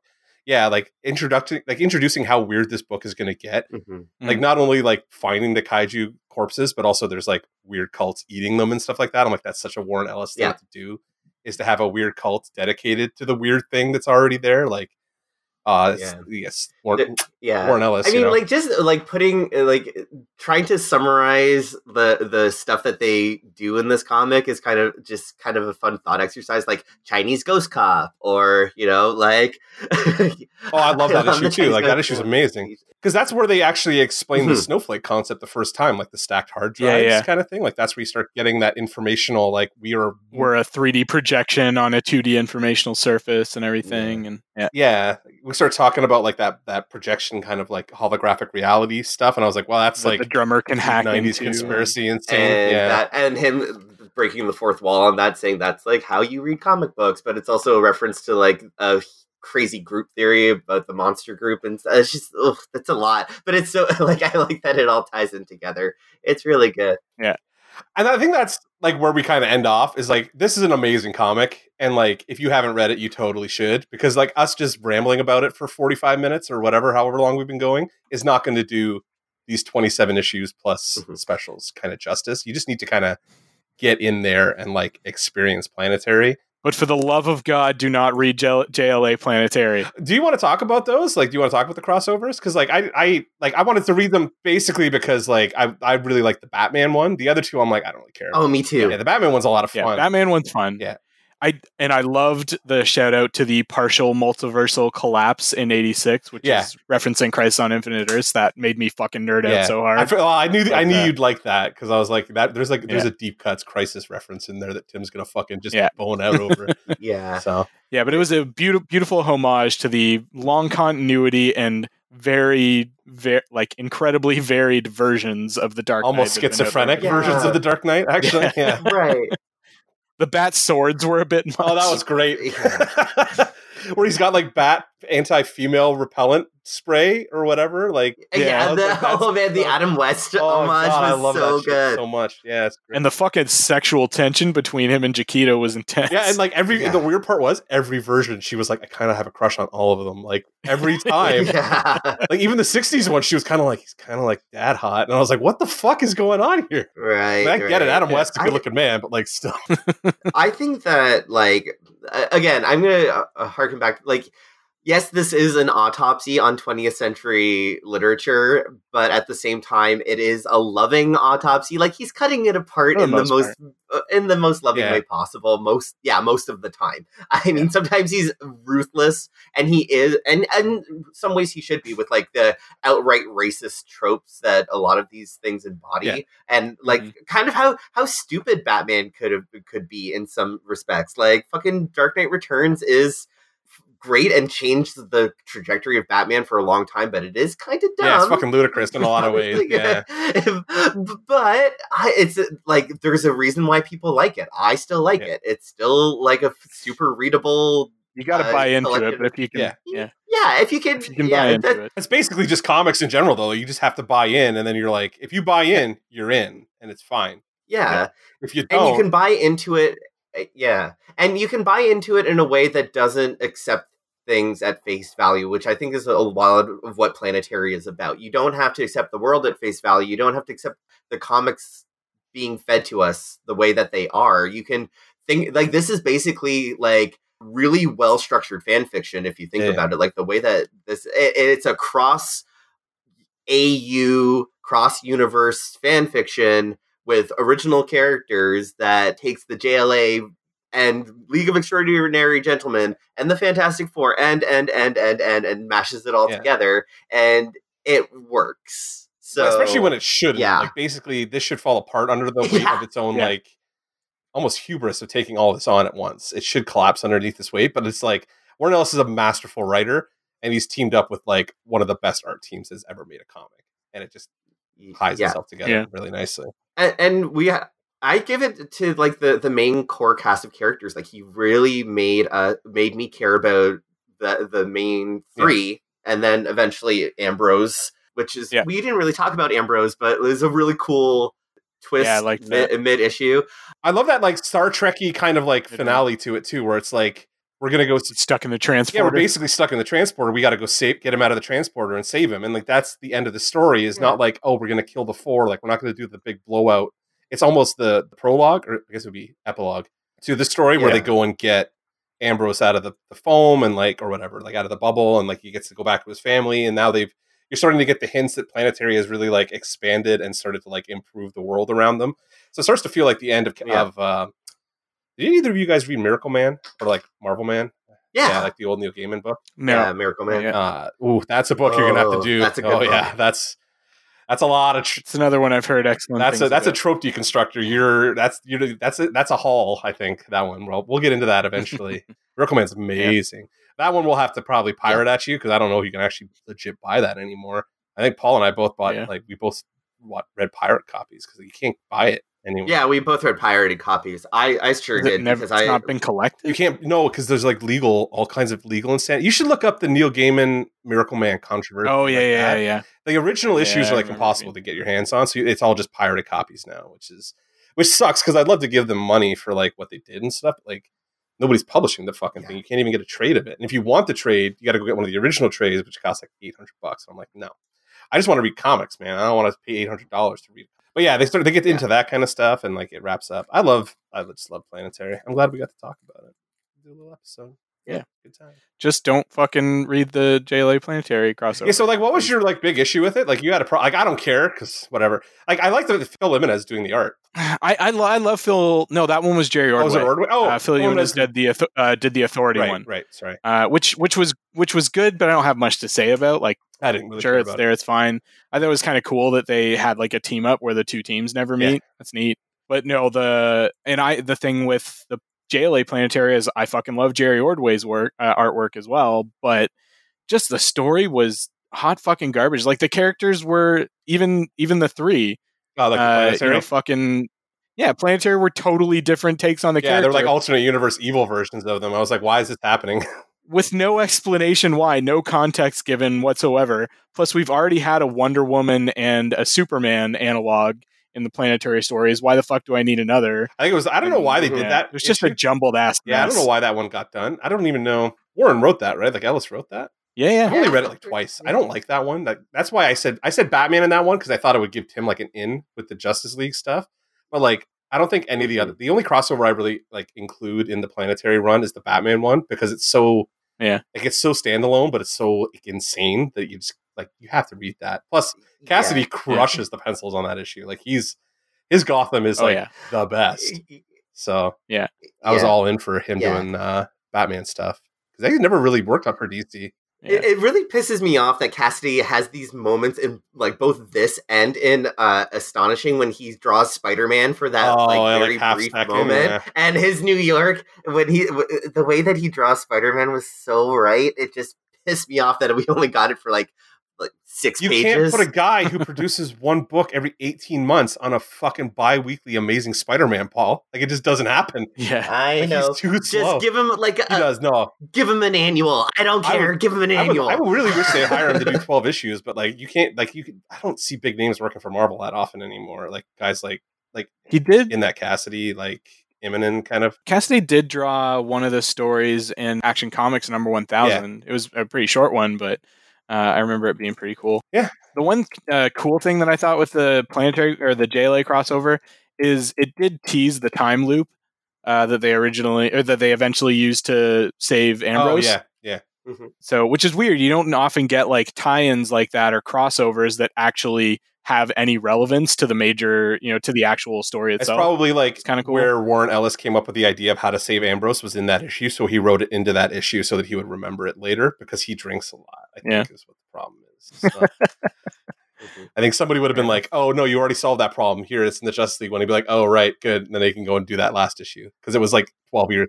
It was 12 years later, so Yeah, because I think JLA Planetary came out like 2003 or something like that, and then that final issue where they save Ambrose is like 6 years later or some shit. There's a big that's a long fucking payoff. Yeah, absolutely. Especially in a book that you might not necessarily have picked up if you were just reading Planetary. Like you may not. I mean, probably if I know like my comic book guy at the time, if I had been reading Planetary and waiting for issues, if a crossover like that had come out, he probably would have put it in my bag. But yeah, I mean like. Was that Lens on Ends back in the day? Yeah, man. Mostly comics now, I think, still. Yeah. Yeah. I remember Lens on Ends. God, that's where 90% of my comic book collection comes from is that one store. Like, I used that store for 20 years or more than whatever. Either way. Yeah, I was there like the entire time I was reading and living in St. Catharines. I went to that one comic book store. I mean, I went to other ones to pick up the odd thing, but Len got everything for me. So why would I stop? And then Bev eventually. Either way, let's wrap it up. Final thoughts on Planetary. Let's start with I'll start. You know what? Because I love this book and I don't have a ton to say about it anymore because I've been just blowing it the entire time. Like I have nothing bad to say about this book. This is my favorite comic. Like this is the one that like if I'm going to go pick up a book to just read or like reread, and it's going to be a Warren Ellis book, it's between this and Next Wave, and it just depends on how insane I'm today. If I want a serious story, I grab Planetary. If I want to watch things get kicked, I go read Next Wave. We're going to do Next Wave one day. Oh, we are. I'm so fucking ready for Next Wave to happen. Oh, yeah. Tim's going to hate it. Like, it's so... it's so fucking obtuse. It is. It's not the obtuse. It's just like, it's so mean-spirited towards the comic book overarching. You know what I mean? Like, it's almost like it hates itself for being a comic book. And, like, it's going to make Tim nuts. And I'm going to love every second of it. I'm okay with stuff that pokes fun. I've read plenty of fourth wall breaking kind of shit over the years. Yeah, we just like busting your balls about it, purist. Yeah, psycho. Yeah, but yeah, no. Next wave is going to happen soon. Like that'll be my next. I might not do Warren Ellis back to back if I'm going to be pulling these, but it'll come fast, boys. Because oh boy, I did read Next Wave this week after I finished Planetary, and I was in again. Fing Fang Foom. You have no idea how irritated he is by having no genitals. You have no idea. All right. Okay. Final thoughts, Paul. This is also probably my favorite comic book, if not like top two. But I love Warren Ellis. I love that he wrote this love letter to science fiction and what it can be. And it's an amazing action comic book. It is a surprisingly poignant comic book in parts as well. Yeah. There's a lot to love about this, which is why we heap so much praise on it. So even if there are minor quibbles about this book, I don't really give a shit. Just fucking read it. Yeah. Just go. Why aren't you reading this now? Same issue I have with the people who didn't read Kelly Sue DeConnick's run on Captain Marvel. Just do it now. Just go. I'm so on board with like the Kelly Sue DeConnick being like a Warren Ellis acolyte thing. Like that makes me so happy. I don't know why that makes me so happy. Well, either way, go read Planetary. Agreed. Tim, did we just lose you? Temporarily, but I'm back. Final thoughts? Do you want to give us your final thoughts while you're... Yeah, I liked it. I had a lot of fun. Like, again, it's not my usual fare by any stretch, but definitely worked as a nice sort of break from mainstream superhero comics that has enough sort of references to it that I, had fun just playing around with some of those tropes and styles. And it really is just a very impressive pastiche of different genres and story types, and just enough self-awareness, not overly cynical for the most part. And I mean, it's still a Warren Ellis book. Yeah. So like, you still get Warren Ellis stuff in there. Yeah. So I know I've said that a lot, but like Warren Ellis is as much as he can. So that's basically where you're at. Yeah. I'm really happy you liked it. Yeah. I was super concerned. I'm like, I don't know, man. Every once in a while I throw stuff at Tim and Tim's like, this fucking sucked. And I'm like, wait, what? Like, when did that happen? And Planetary, I was like legit concerned because like, obviously I fucking love this book and so does Paul. And like, if I was going to throw my favorite Warren Ellis thing at you and you hated it, I'd be like, well, there's going to be a lot of Warren Ellis. So he's going to, this is the best of the best. So, yeah. But yeah, I am glad I read it. Absolutely. And it is, it's not something I think I would go back and reread often, but I mean, it's nice to know that I've got it there on my, on that DC Universe service if I ever am feeling like going back and checking it out again. Awesome. I'm very happy. That's pretty cool. Cool. Well, that's Planetary. Obviously, we could probably talk about Planetary for. I sure could. If we could do an issue by issue breakdown, Mark. If you ever feel like doing that one day, we could. That's a different podcast. There is a Patreon series that I need to talk to you about. So there's definitely. I have plans for the future, just so we're all clear, and they involve doing exactly that kind of stuff. So, especially with this trio, where that's kind of basically what we do. Mm-hmm. So it's pretty awesome. All right, so let's get into Geek Cred. I'm just going to throw out right now, if you do not read Planetary after this, that's my Geek Cred for this week. You should go read Planetary. That's too easy. So I'm going to agree with Paul's rant and just say fucking go read Planetary.